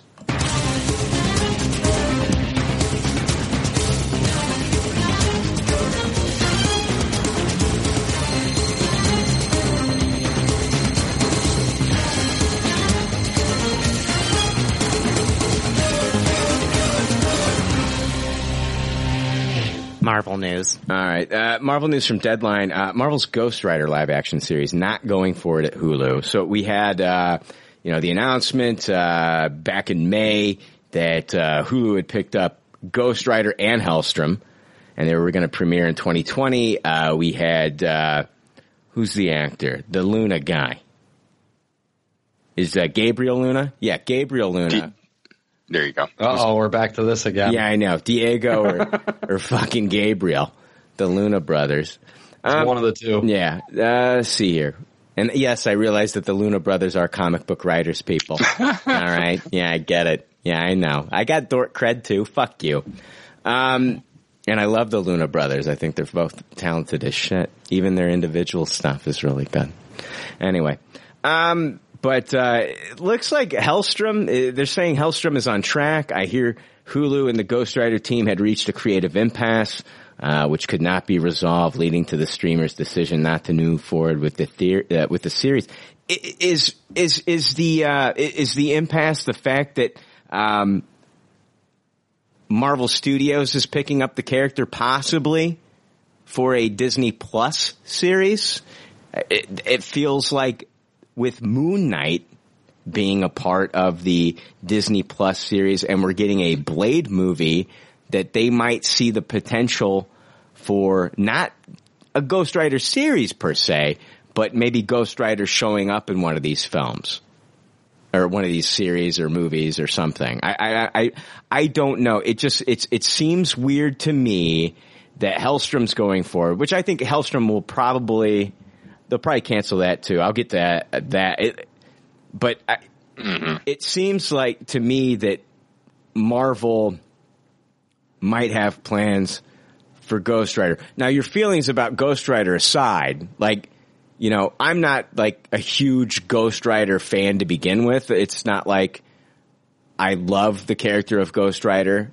I think he looks cool, like if you got a Ghost Rider tattoo, that's cool, brother. I'm cool with that, but it's not like I really go out of my way to pick up or read Ghost Rider comics. I know a lot of people love the Robbie Reyes stuff with the car and all that crap, but, and I bought some of the issues back in the 90s. I had that #1 with him on the front. Jake, you know what I'm talking about, Oh yeah, the Midnight Sun stuff. Yeah, I had it, but I've more been a fan of it's flaming skull on a motorcycle. Cool. And I like it when they play him for comedy and stuff. What was was it Original Sin, Jason Aaron's Original Sin, where he showed up? I can't remember, but I like it when they play him. I think you're right, with the Watcher. Yes, when they play him for comedy, I really like that stuff. I think it's funny. But, this news probably upsets a lot of people that were fans of, the actor playing the character on the Agents of S.H.I.E.L.D. But for me personally, it doesn't affect me. I want to know what your guys' thoughts are. But, on the flip side, it's like, does this mean that, not now, but does this mean maybe later on down the road that maybe, Feige or, somebody at Marvel Studios has plans maybe for him to show up in Disney Plus or maybe even a film. I still think that Moon Knight is going to surprise people. I think that Moon Knight is going to show up first in the series, of course, but I think Moon Knight will eventually show up in a movie and you're going to hear people going crazy in the theaters, but, It's a popular character. Well, very big underground movement. For I think we're going to see some of these characters make the transition from the Disney Plus series to some of these movies. I'm not saying that Moon Knight's going to get his own solo movie, but I'm saying like I could see him showing up in like an Avengers level type movie, unlike the Agents of S.H.I.E.L.D. characters, which they intentionally left out. And basically they barely even nod to him by the time we get to Infinity War. Yeah, they just gave those characters scraps from their movies to, you know. Play off of. Yeah, I agree with you. I'm a lot in the same boat with you. I'm not watching Agents of S.H.I.E.L.D. I have no emotional attachment to their version of Ghost Rider. The fact that spinoff isn't going to happen anymore doesn't really affect me in any way because I was not going to watch it either way. And I do agree that there's potential for the character to show up in future MCU projects. It's a very popular character. It's hardly a D-list character. So I think if they do plan on having him in a future Marvel movie, they do need to kind of squash this Hulu thing and move, kind of erase that from everyone's minds before reintroducing a cinematic version. Right. Yeah. Yeah. Can you imagine, like, Ghost Rider showing up in, like, Blade movie or Moon Knight or, they could even have like fits right into all that stuff. Yeah. Yeah. I mean, they could start up kind of like their own like Dark Avengers or something. You know what I mean? I mean, the shit could show up in Doctor Strange, for all you know. Yeah. I honestly think he fits into that universe really well too. I do too. Yeah. Steve, thoughts, Ghost Rider? I mean, I would echo a lot of what you guys have already said. I've never was an Agents of S.H.I.E.L.D. person, and as far as Ghost Rider is concerned, I mean, I saw the first movie with Nicolas Cage, but I didn't see anything from Agents of S.H.I.E.L.D., so there's no attachment there. And I feel like if they're going to, if they're pulling back on this to put the character somewhere else, like Disney Plus, I feel like they need to do something with the character to, I don't know, make him cool, I guess. Like, he's cool, but like I don't know, the movie didn't make him that cool. Like, it kind of made it, not something I ever wanted to go back to. But I mean, if they could figure out a way, I guess, to make the character more appealing to me, that would be a step in the right direction. You're fucking right, dude. Like, it's not like I'm online or I've ever listened to anybody say, like, I wasn't, like, earlier. Hold on, let me get to this. I've never heard anybody say, I wasn't a Ghost Rider fan until I watched that Nicolas Cage movie. You know what I mean? Like, and you never will. And and then I started like reading the comics. Like, Nicolas Cage's version of Ghost Rider got me into the comics. Like, earlier you were saying, like, you weren't like a Marvel fanboy, and then Kevin Feige got you into the MCU, and now you're a fan of, all things Marvel, Steve. So, like, yeah, Nick Cage's Ghost Rider just did not do that. Like, he didn't do what, and it's not all Nicolas Cage's fault here. It's, there's a lot going on with those movies, but, he didn't do what Robert Downey Jr. did for Iron Man. Taking, a character that, like, not a lot, like a select group of people have read and knew, and then just turning him into like this pop culture phenomenon that we know now. Right, where everybody I think what the character needs. Yeah, where everybody is crying in the theaters when he dies. That'll also never happen with Ghost Rider. If Ghost Rider dies, this flaming skull man dies. I don't think he's already dead, right? Yeah, I don't think, like, if they kill him even more, like if they, like if kill him twice. Yeah, I don't think that. Wouldn't it be cool if I want to see somebody just do like a video of Thanos doing a snap and then like his head flaming on, and then Thanos snapping again and his head flaming off, or like the clapper. I want a Ghost Rider clapper. My brain went flame on, flame off, flame on, flame off. The flamer, the Ghost Rider, or something. Like, I want a Ghost Rider clapper version where like you got a flaming skull on your wall and you just, and like all of a sudden, And I'm talking real fucking flames. Real fucking flames. Like a cheap. Bring a date home to that, Brian. Oh man, dude. And like we could like, I want it in the backyard where I can like roast weenies and s'mores on it. You know what I mean? That'd be awesome. Yeah, man. That's good stuff. You can't go wrong with s'mores. Oh, you can't. It's fantastic. Make it happen. That should be merchandise, Marvel. That should be merchandise right there. The Ghost Rider voice activated flame grill. Yeah, the flame grill. Yeah, you just put a little. It's propane. You know, that's the answer. Propane. It's always the answer. Yeah.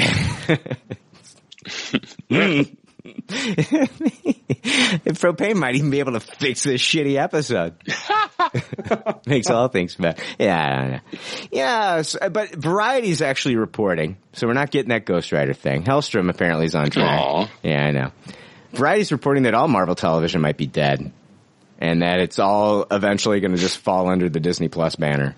So, you know, all this Jeff Loeb stuff might be gone, which means like no more, you know, Cloak and Dagger on Hulu, Runaways might be done.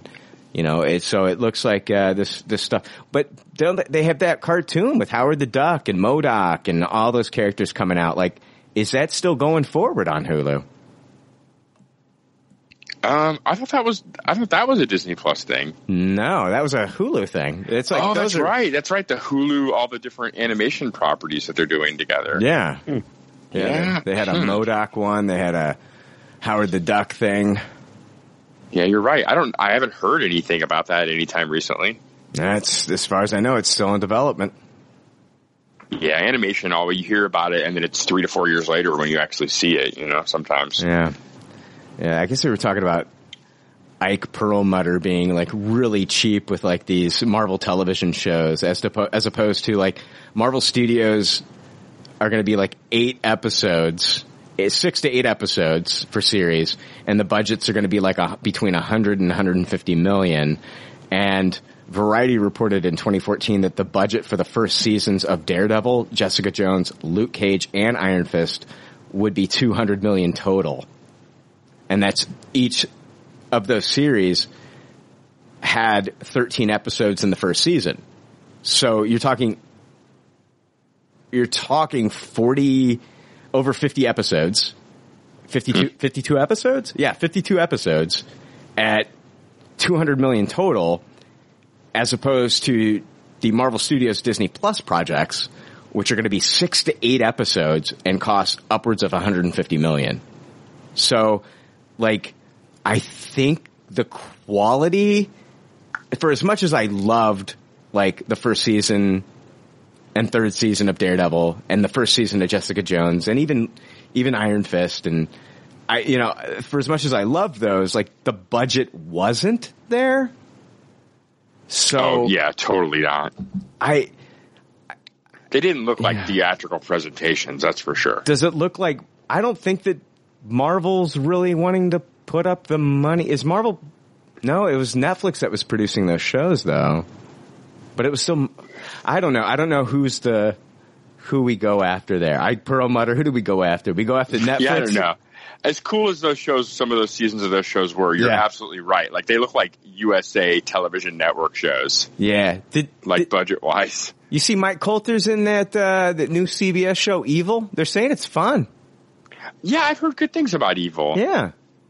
Have you seen him? He's going to be the villain in that new movie, with the female police officer, and the cops are doing some shady shit. Frank Grillo's in it too. Crossbones, Frank Grillo. He's in it. Yeah, I know. Have you seen the trailer for this? I've not seen the trailer for this movie though. Looks good. She's on the run. She got the police after her, and then they put like a hit out on her. It's like Mike Coulter's after her too. He's like a villain in it. Looks good. I'd watch that. Yeah. I can't remember the name of it. Girl on the Run. Girl on the Run. Jake just named it. Mike Coulter, I'll look him up. Mike Coulter. Mike Coulter 45. Works every time. Colt 45. Billy D. When Billy D dies, I'm going to cry. Oh, yeah, definitely. Man. I was thinking about that today. How lucky I was thinking about that today. How lucky we are to have him in episode 9. I was just like, man, this guy is up there in years. We're lucky to have anybody. Like, it's crazy. I'm sorry, but, you know, I didn't want to go into episode. I know we lost Carrie, and this was supposed to be kind of like her movie. And I wanted some legacy character in this thing, you know. I know Mark Hamill's rumored to show. We're not even Star Wars news. Fuck you. Fuck you. I'm doing what I want. I do what I want. It's my show. It's my show. If I want to braid a guest for 3.5 hours, I'll do it. And then I'll come on the next show and I'll tell you, fuck you for doing it too. Black and Blue. Is that the movie? Black and Blue. Yeah, that's the movie. It looks really good. It looks like a fun movie. Like it's something I would go to the theaters and watch. It looks fun. Like kind of like remember Judgment Night? Oh, I love that movie. Just like these guys, on the run the entire time. I love, fucking Emilio Estevez and Jeremy Piven, Cuba Gooding Jr., and a guy that kind of looks like Ethan Hawke but isn't Ethan Hawke. Ah, that fucker. Faux Ethan Hawke. Faux, yeah. Ethan Falk. Ethan Falk. Yeah, that guy. So, yeah, let's, it kind of looks like she's on the run the entire time trying to, I think Tyrese is in it. I bookmarked the trailer. I didn't watch it. Yeah, watch it. Watch the trailer for that one. DC News. Let me find the fucking bumper. There we are. Last night, Batman exploded like a bomb. Destroyed my vagina. And now the leftovers are going to destroy DC News. It's time for DC News, you fucking pieces of shit. All right. Looks like Jonah Hill. This is news from Variety. Jonah Hill being eyed for secret role opposite of Robert Pattinson in The Batman. Sources tell Variety that Jonah Hill is in talks to join Pattinson. Matt Reeves, The Batman. Insiders also say Jeffrey Wright is in talks to play Commissioner Gordon. According to the sources, producers had long wanted Hill for the project, but casting decisions were put on hold until the role of Batman was filled. The deal hasn't closed, and sources say it could still fall apart, but both sides are engaging on Hill joining. As for who Hill is playing, that's still being worked out as well, but sources say he's being eyed for a villain role. And so there was an update from Variety. I'm going to read this actually from Dark Horizons. They go on to say, we know that Wright is playing Commissioner Gordon and Hill is playing a villain. And while Hill has been rumored to be up for the Penguin in the past, last night's reports suggested he may, in fact, be playing the Riddler, who will serve as one of the multiple villains within the feature. In a follow-up, Variety reporter Justin Kroll tweeted that the offer for Hill to join film has been on the table for a month, and Hill's salary is proving a sticking point, as the actor initially wanted as much as $10 million to star in the film, making his paycheck more than twice that of Robert Pattinson, who will play Batman Bruce Wayne. This whole thing of like how much actors are getting paid and all this stuff. Here's the thing with me. I feel like when you do have, Oscar nominations and stuff like that under your belt, that I think that does come with a little bit of weight. And I think that, like an actor that's been in Hollywood, it's a proven actor, I think they should get paid more. I feel like, it's like, kind of like in sports, like that rookie contract, like Chris Evans and these guys, like even like Henry Cavill, like when they first did their first, it's not like they made a shit fuck ton of money on those first films. They made really good money, but it's not like I don't even think they made $1 million. Like I don't even think like for Captain America: The First Avenger, I don't even think Chris Evans made $1 million. I think like 600,000 is like what I want to give him, or Henry Cavill. I think you need. Even back in the day, Nicholson was getting paid more than Michael Keaton. Right, yeah. I think you need, thank you, great point.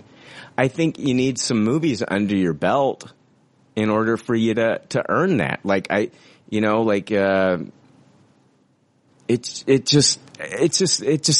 doesn't make sense to just throw money at somebody who's not proven. Once they explode, then you renegotiate their contract. Just like a rookie contract in sports. Like, they start off with a rookie contract, and then like once that contract's over with, then you can sign them long term, or somebody can take them away from you and sign them to more. That's just how it works. I think that's just how it should work in Hollywood. I don't feel like Robert Pattinson should make as much as Jonah Hill in The Batman. Like, and you know what I mean? I don't. I feel like Jonah Hill has. I completely agree. You know, with his performances in The Wolf of Wall Street, with his performance in Moneyball, he has proven that he, you know, I think something goes with those roles and what he's done that they need, you know, it comes with a certain price tag. What do you think, Steve? To clarify on the whole Jonah Hill thing, when he was in Wolf of Wall Street, he all he wanted to do was work with Scorsese and DiCaprio. That's all he wanted to do. So he took the lowest pay that an actor could take for a feature film, which I think was like $60,000. It was his pay because he just wanted the opportunity. You're right. I read that on Reddit. He got paid scale. He got paid actor scale for that role. Yeah. So, I mean, he's done, and like same thing with Moneyball. Moneyball, he proved to be a fantastic actor, and he's done the hard work, and he's not, I guess, out of line to ask for that kind of money to do something like this. Cause like Jake mentioned, Nicholson making more than Keaton on the 89 Batman. That entire production of that movie catered to Nicholson's schedule, because Nicholson was as big as he was at the time. Like, they got lucky to get him, and they basically catered the entire production of the film to Nicholson's schedule.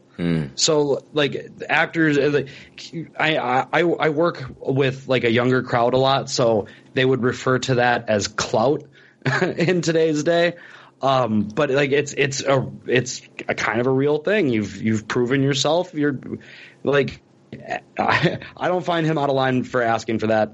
You look at movies like the first Transformers with Shia LaBeouf, he made $500K from that role. And as the movies went on and he was in more of them, then he made more money. But, like, I mean, Jonah Hill asking for $10 million to be in a superhero movie, like, that doesn't seem out of line considering what a superhero movie could bring you. Who did he play in the Lego movie, Jake? I feel like he played like one of the. He was Green Lantern? Yeah, he was like Green Lantern or Superman. Okay. Superman was Channing Tatum. Yeah. So then he would have been Green Lantern. Yeah, he was Green Lantern. So our 21 Jump Street. Very brief though. I mean, he had like 2 lines of dialogue. But yeah, Jonah Hill making that kind of money, especially with something. I think it's. I think with them reaching out to him, that they wanted him, and him knowing that they want him, that it makes sense for him to ask this. And especially with, like, I know it's Matt Reeves, but here's the thing, especially with kind of like the most recent, Batman that we've gotten, not everybody's been a huge fan. Like we're far removed from like the Nolan stuff. Like, this might be a different story if this was like, Nolan coming out with a 4th Batman film. Jonah Hill might jump at the chance. But, it's Batman over the past, I'd say, since Nolan left. It's been, not everybody's been a huge fan of, Batfleck, and myself included. I know some people absolutely love that stuff, but it's not reached the height that it once had. Batman is not.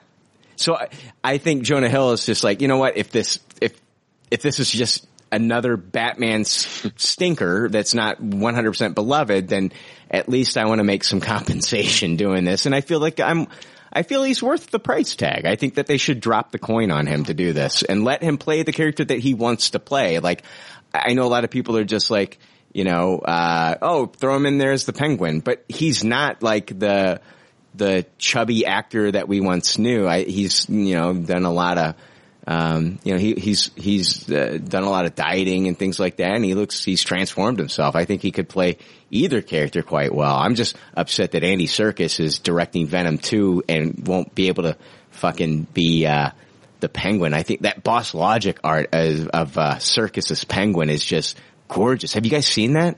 Yes. I follow him on Instagram. He is fantastic at what he does. Yeah. Oh, who is somebody else on Twitter? I can't remember. I apologize. I talk to so many people on Twitter, which I won't be in the future because you're driving me off social media, people. But somebody said Tim Roth as Penguin would be fantastic, and I kind of that is good. That's good, isn't it? That's good. Yeah, that's real good.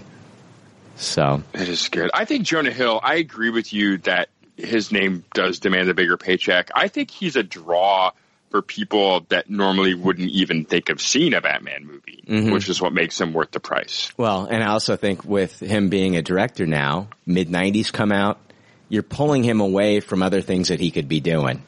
You know, it's not like this guy, he's got a lot. He's got a lot that he can do, right? He can direct, he can do it all. And so true. It's not like he needs this Batman gig or he's out of work. Right. Exactly. I'm sure A24 would have him do another movie in a heartbeat. Mid-90s was fantastic.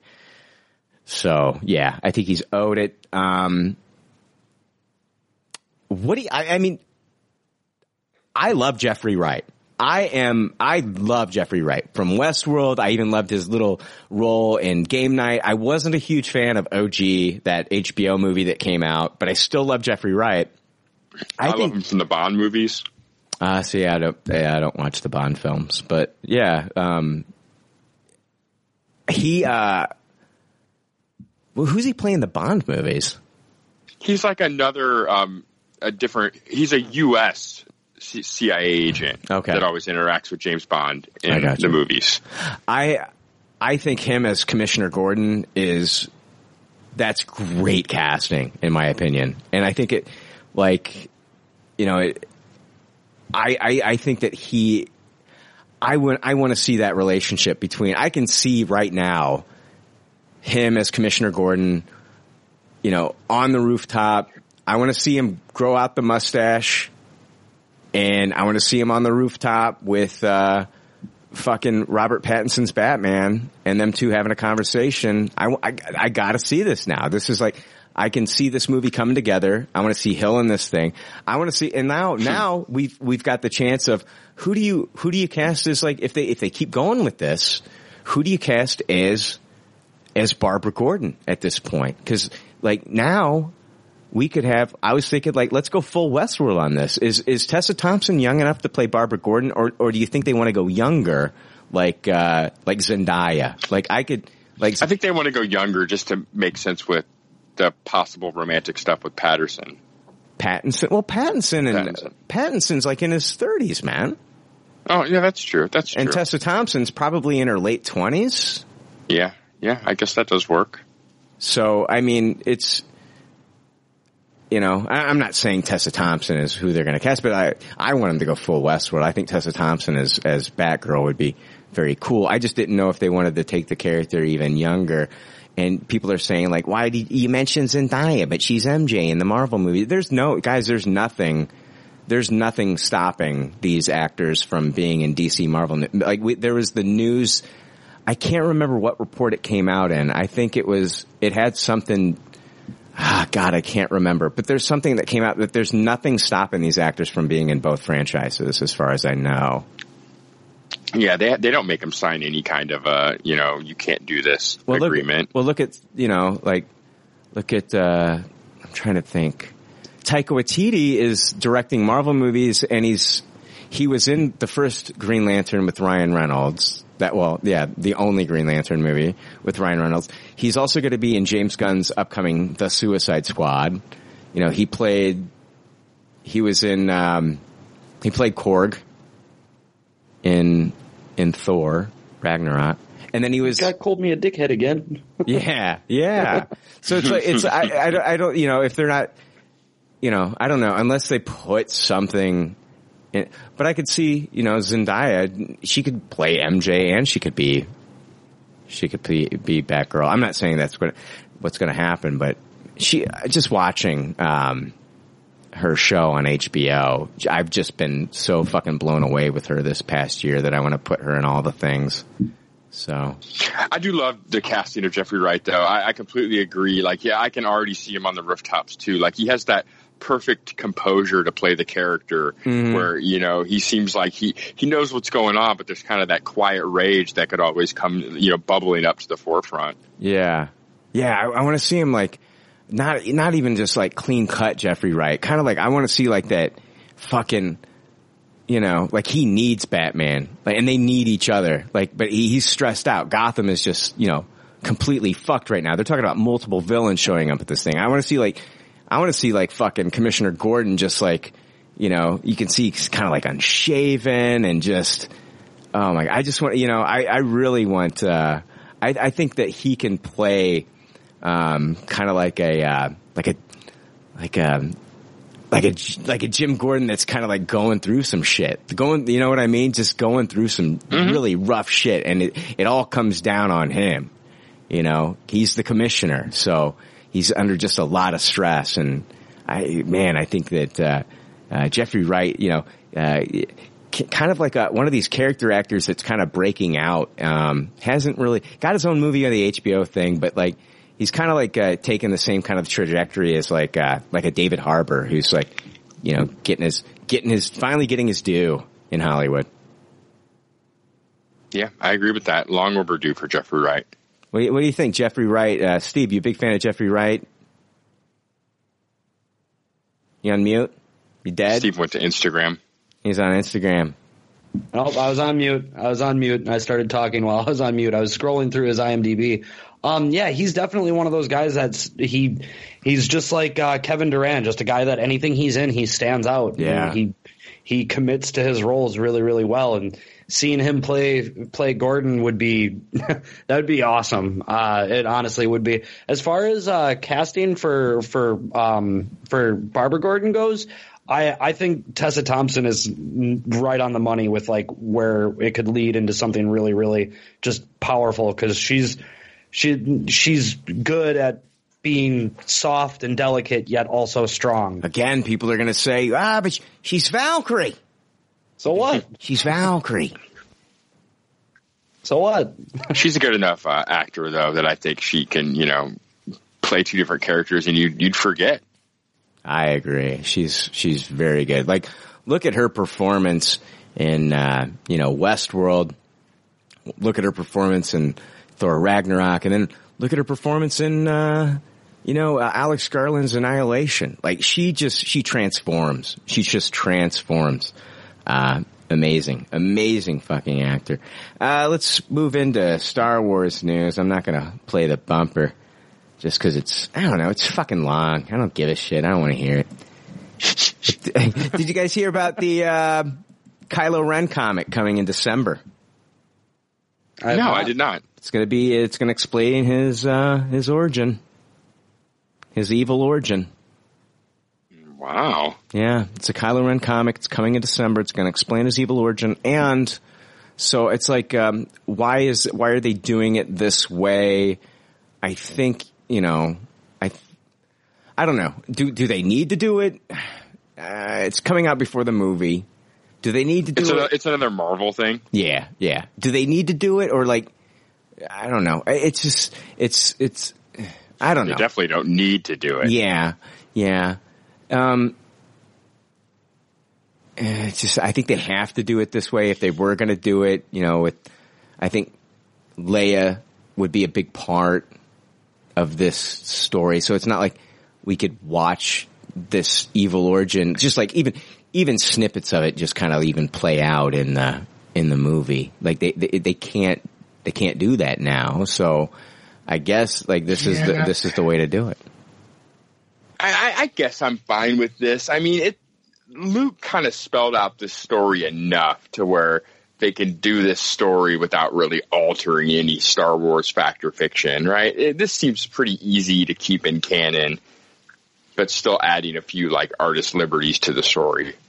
Mm-hmm. Yeah. I mean, I'm not, Jake, I'm not saying like this is, sacred. You can't give me a Kylo origin. It's sacred. You know? Yeah. Oh, I know you're not, but I feel like that's where a lot of people will be coming from when they hear this news. Yeah. Where it's like, with Star Wars, it's like sometimes less is more, and like I'm fine just having this backstory alluded to and don't really need a limited comic book series spelling it out. It doesn't seem like the most interesting thing to read about in the Star Wars universe. It'll be a letdown in my opinion. I don't think. Oh yeah. You know, I think it'll be a letdown. There's not very many of these like origin tie-in comics that I think that, you know, like that really are that great, to be quite honest with you. Just like a one-shot comic that's kind of like, adjacent to the film.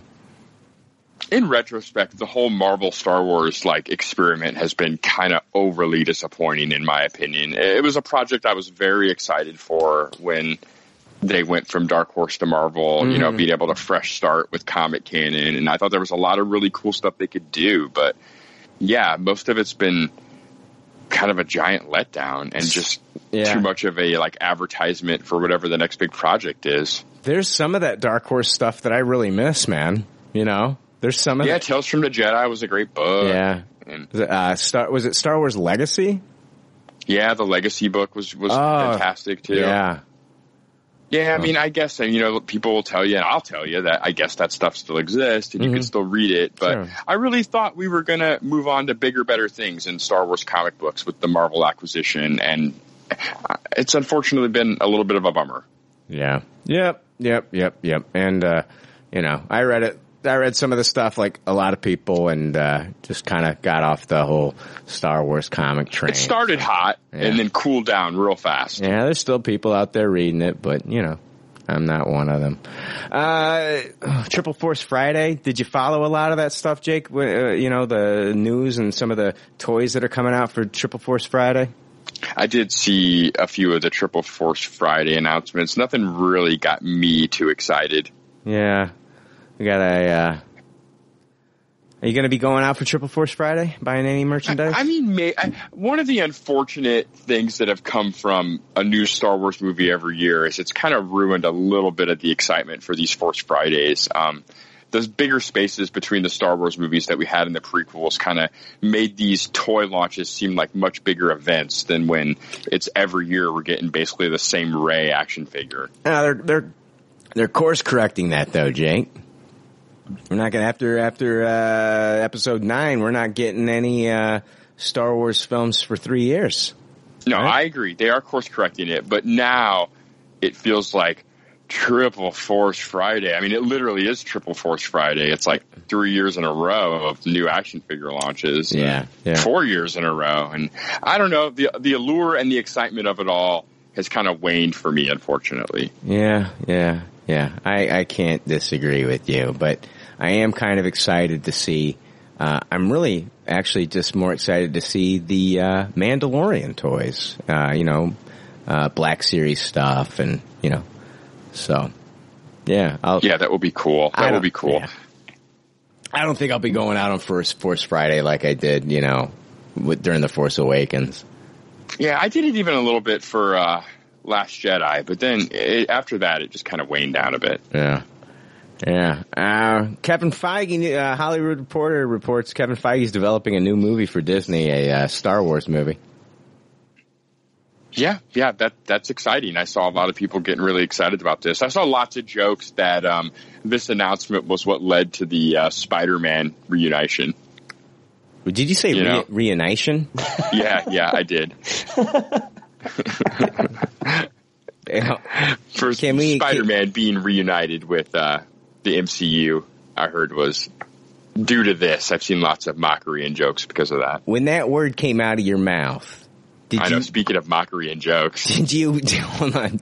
When that word came out of your mouth, did you instantly recognize that it was fucked up? Yeah, dude, I knee-jerk looked to see if there was a noose anywhere around so I could just get away. Wouldn't it be crazy if, that word caught fire? Reunition. Oh, man. I hope so. That would be the only thing that would make me not feel as stupid. And then Webster's Dictionary, they recognize it as a new word. A song comes out, they totally redo it, and it's like, reunition, and it feels so good. Reunition, and it's understood. Jake.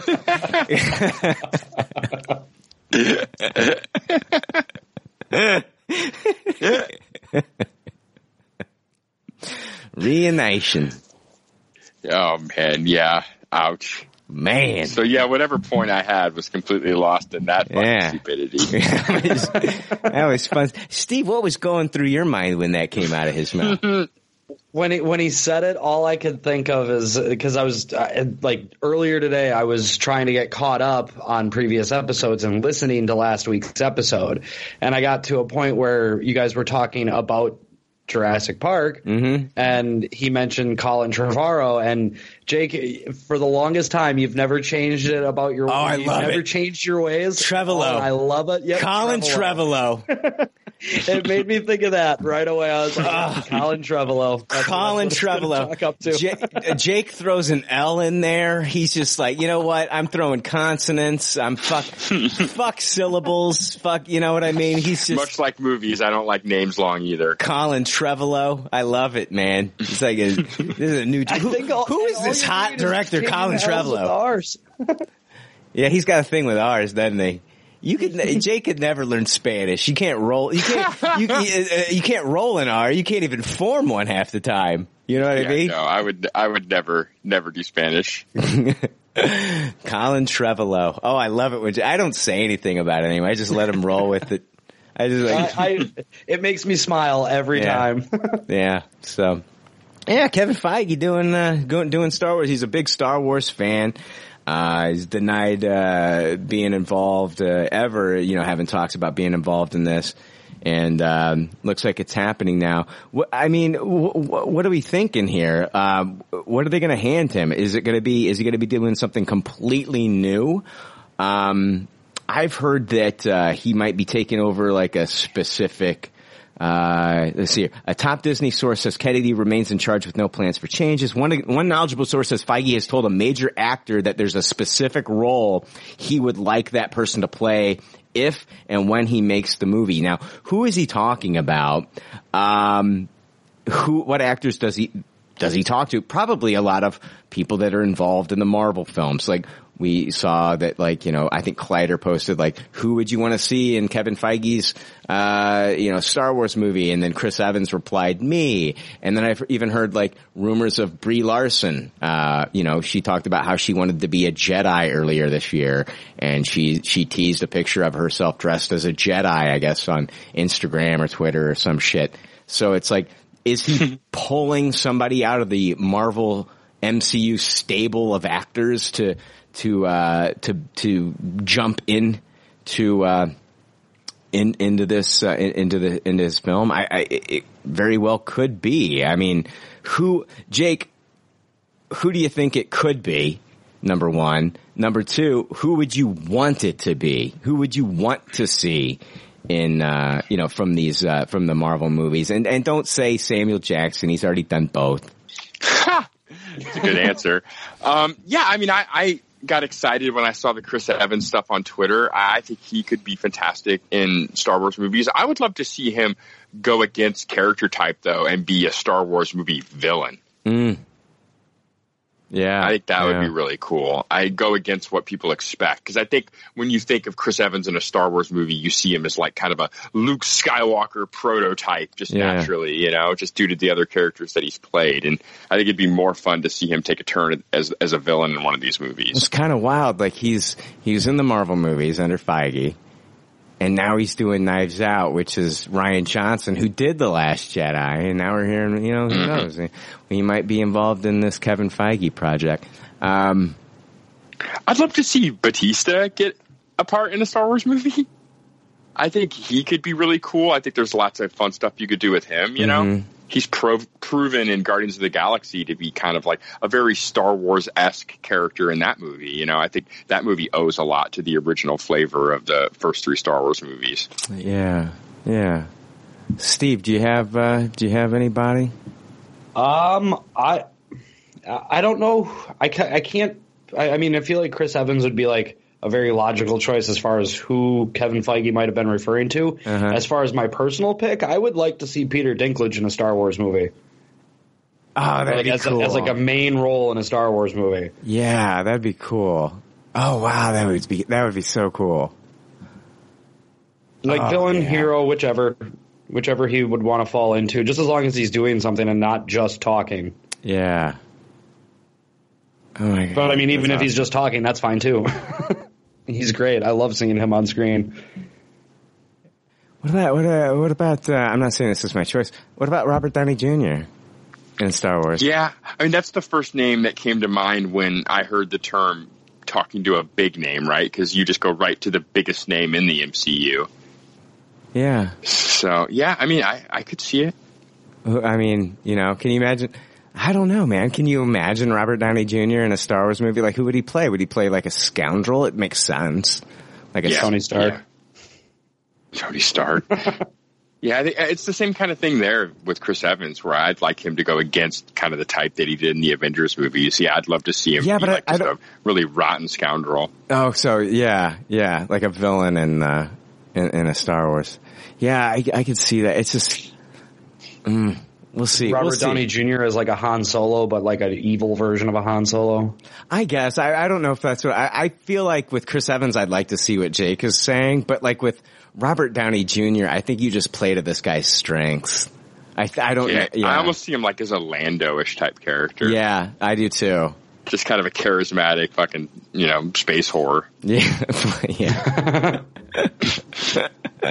Space horror. That sounds like a movie I watched on USA Up All Night when I was 13. Space horrors. It might have been. Yeah, I don't know, man. I think it's smart for Disney to re-inject some this franchise. It sounds sad that I have to say that, but yeah, bring in Kevin Feige. It makes sense. I think they're doing some good things over there. I think Kevin Feige has tales he wants to tell with Spider-Man within the Star Wars universe. So those stories were done in the MCU, but he wants to cross it over into in a long time ago in a galaxy far, far away, right? Yeah, exactly. I think that's the Madam Web origin story is what we're getting within the Star Wars universe. Oh man, you're doing you're crossing things over right now, Jake. So yeah, it's going to be huge. Oh man, speaking of crossovers, man, Allen Iverson, what a crossover that guy had back in the day. I did not know we were going this way with that. He shook Michael Jordan off his rocker. Some people say he carried the ball. I don't know, but he did. He did. He shook Michael Jordan off his rocker. Michael Jordan was a little bit older then, though, guys. Right? I mean, you can say that. Yeah, those were championship years for Michael Jordan, but that crossover, it left MJ dizzy. I got to give it up to Allen Iverson in that moment. Yeah, shit looked like a video game. Yeah, it did. Yeah, it did. The only thing that was missing were like those fucking like stars above Michael Jordan's head. He's all dizzy and shit. It looked like he almost broke Michael Jordan's like fucking ankles. You know what I mean? Like, like his body went one way, his mind went another way. It's like his body he looked like Stephen Hawking. He had no control of anything that was going on with his body in that moment. You know what I mean? Yeah. That had to be scary for someone normally as athletic as Michael Jordan to go full Stephen Hawking. Exactly. Like by the end of that thing, I was expecting him to be in like one of those electronic wheelchairs, you know, just sitting there, fucking having some robot give us his thoughts on the game. Stephen Hawking. What'd you think about that? What'd you think about that crossover, Michael? Well, like in the. I like how we went to the voice. He went full Hawking after that crossover. I like how we've gotten a bit Tropic Thunder with the full Hawking references too. I'm done. That's it, guys. I'm done. That's this episode. Oh man, we got done early. I'm gonna go fucking full Hawking as soon as we hang up this call. Oh, it's, faux Hawking or full Hawking? Yeah, with Ethan Falk. Ethan Falk. What the fuck? That's not Ethan. What the fuck? That's not Ethan. That's what I said when I watched Judgment Night. I said, what the fuck? That's not Ethan. That was a quote from me in the movie when I watched it by myself. Here's a question. If Stephen Hawking were a superhero, what kind of superhero would he be? A shitty one.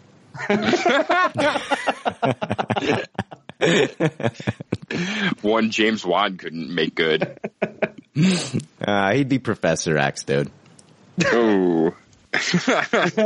Really? I mean, that seems a little typecasting, Brian.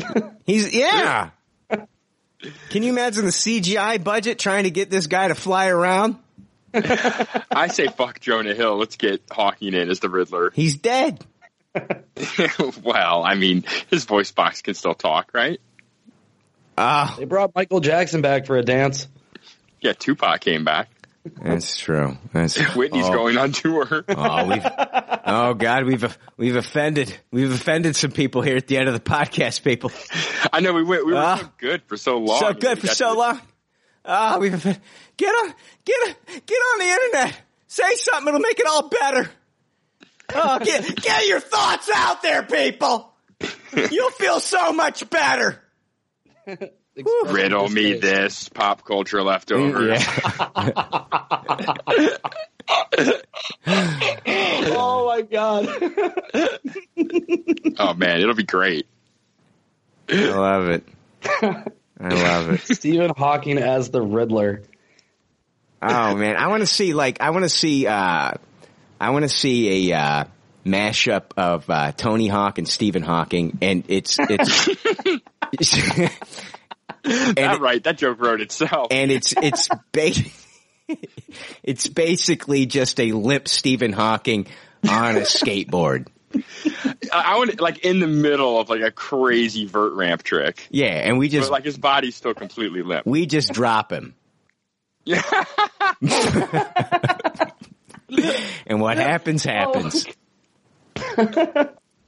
Oh, that's our version of Ghost Rider. Yeah.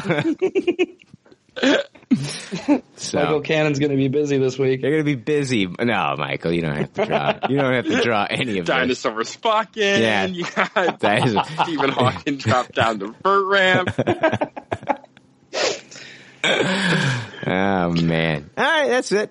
I'm done. Hey, Steve, I want to thank you for joining us. Always enjoy having you on, man.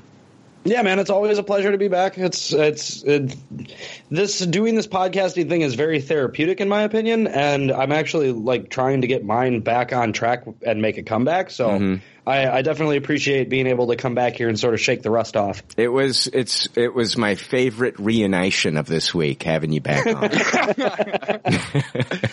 My favorite part of this episode was when we shoved the carrot up Ray's ass and made him say that he wasn't mad at us or hated us. Oh, yeah. Pretty good with that. That was fun. Ray, what a good sport, right? Yeah, Ray is fantastic. Yeah. To any idiot that couldn't fucking tell Ray was in on it just by listening to the fucking episode in the first place. Oh, yeah. God. You know? Man, he did shit the bed, though, in that episode, man. He fucked up. You fucked up, Ray. He was egging it on, though.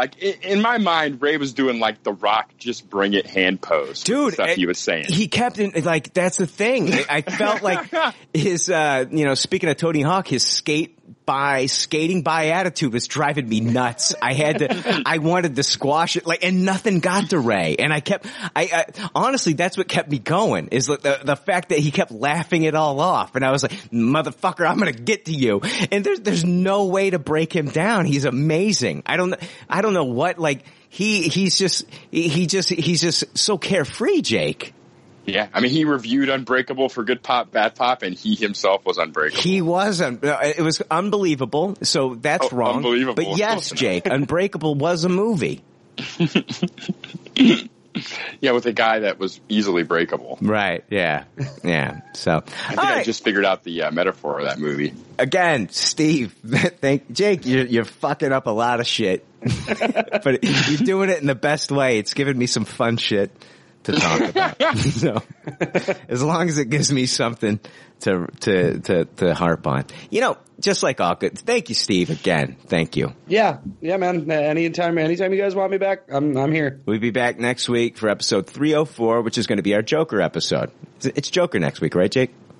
Yeah, I believe so. Yeah, we're doing Joker.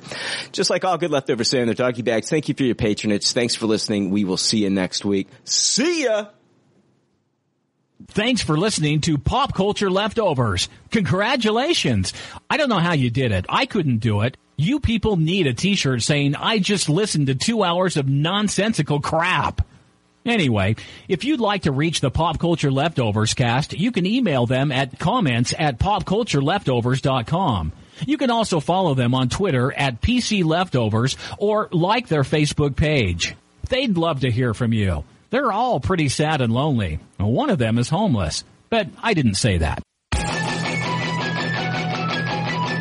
There's already like 7 million podcasts talking about pop culture and all that. Makes us happy like shooting at a womp rat. But it's all been done before. We don't want to be a copycat. We're the leftovers picking up the scraps dropped by the cool kids. It's a trap. Good and toss it, good and taste it. Do we love it? Hey, let's face it, can't erase it. Let's embrace the Tupperware party. Subculture spill over like a vulture. Carry over counterculture, pushover, pop culture leftover.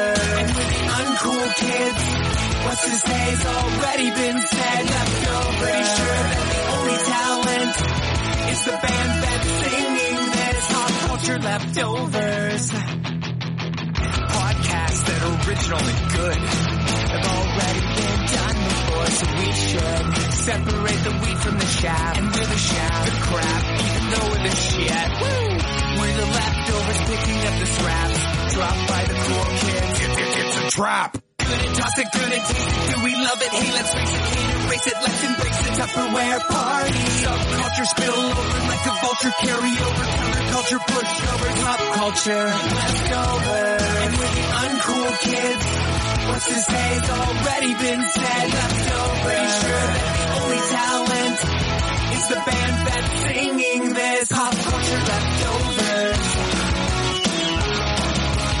Pop culture leftovers. Good and toss it, good and taste it. Do we love it? Hey, let's face it, can't erase it. Let's embrace the Tupperware party. Subculture spill over like a vulture. Carry over counterculture, pushover, pop culture leftover. And with the uncool kids, what's to say's already been said. Leftover. Pretty sure that the only talent is the band that's singing this. Pop culture leftovers.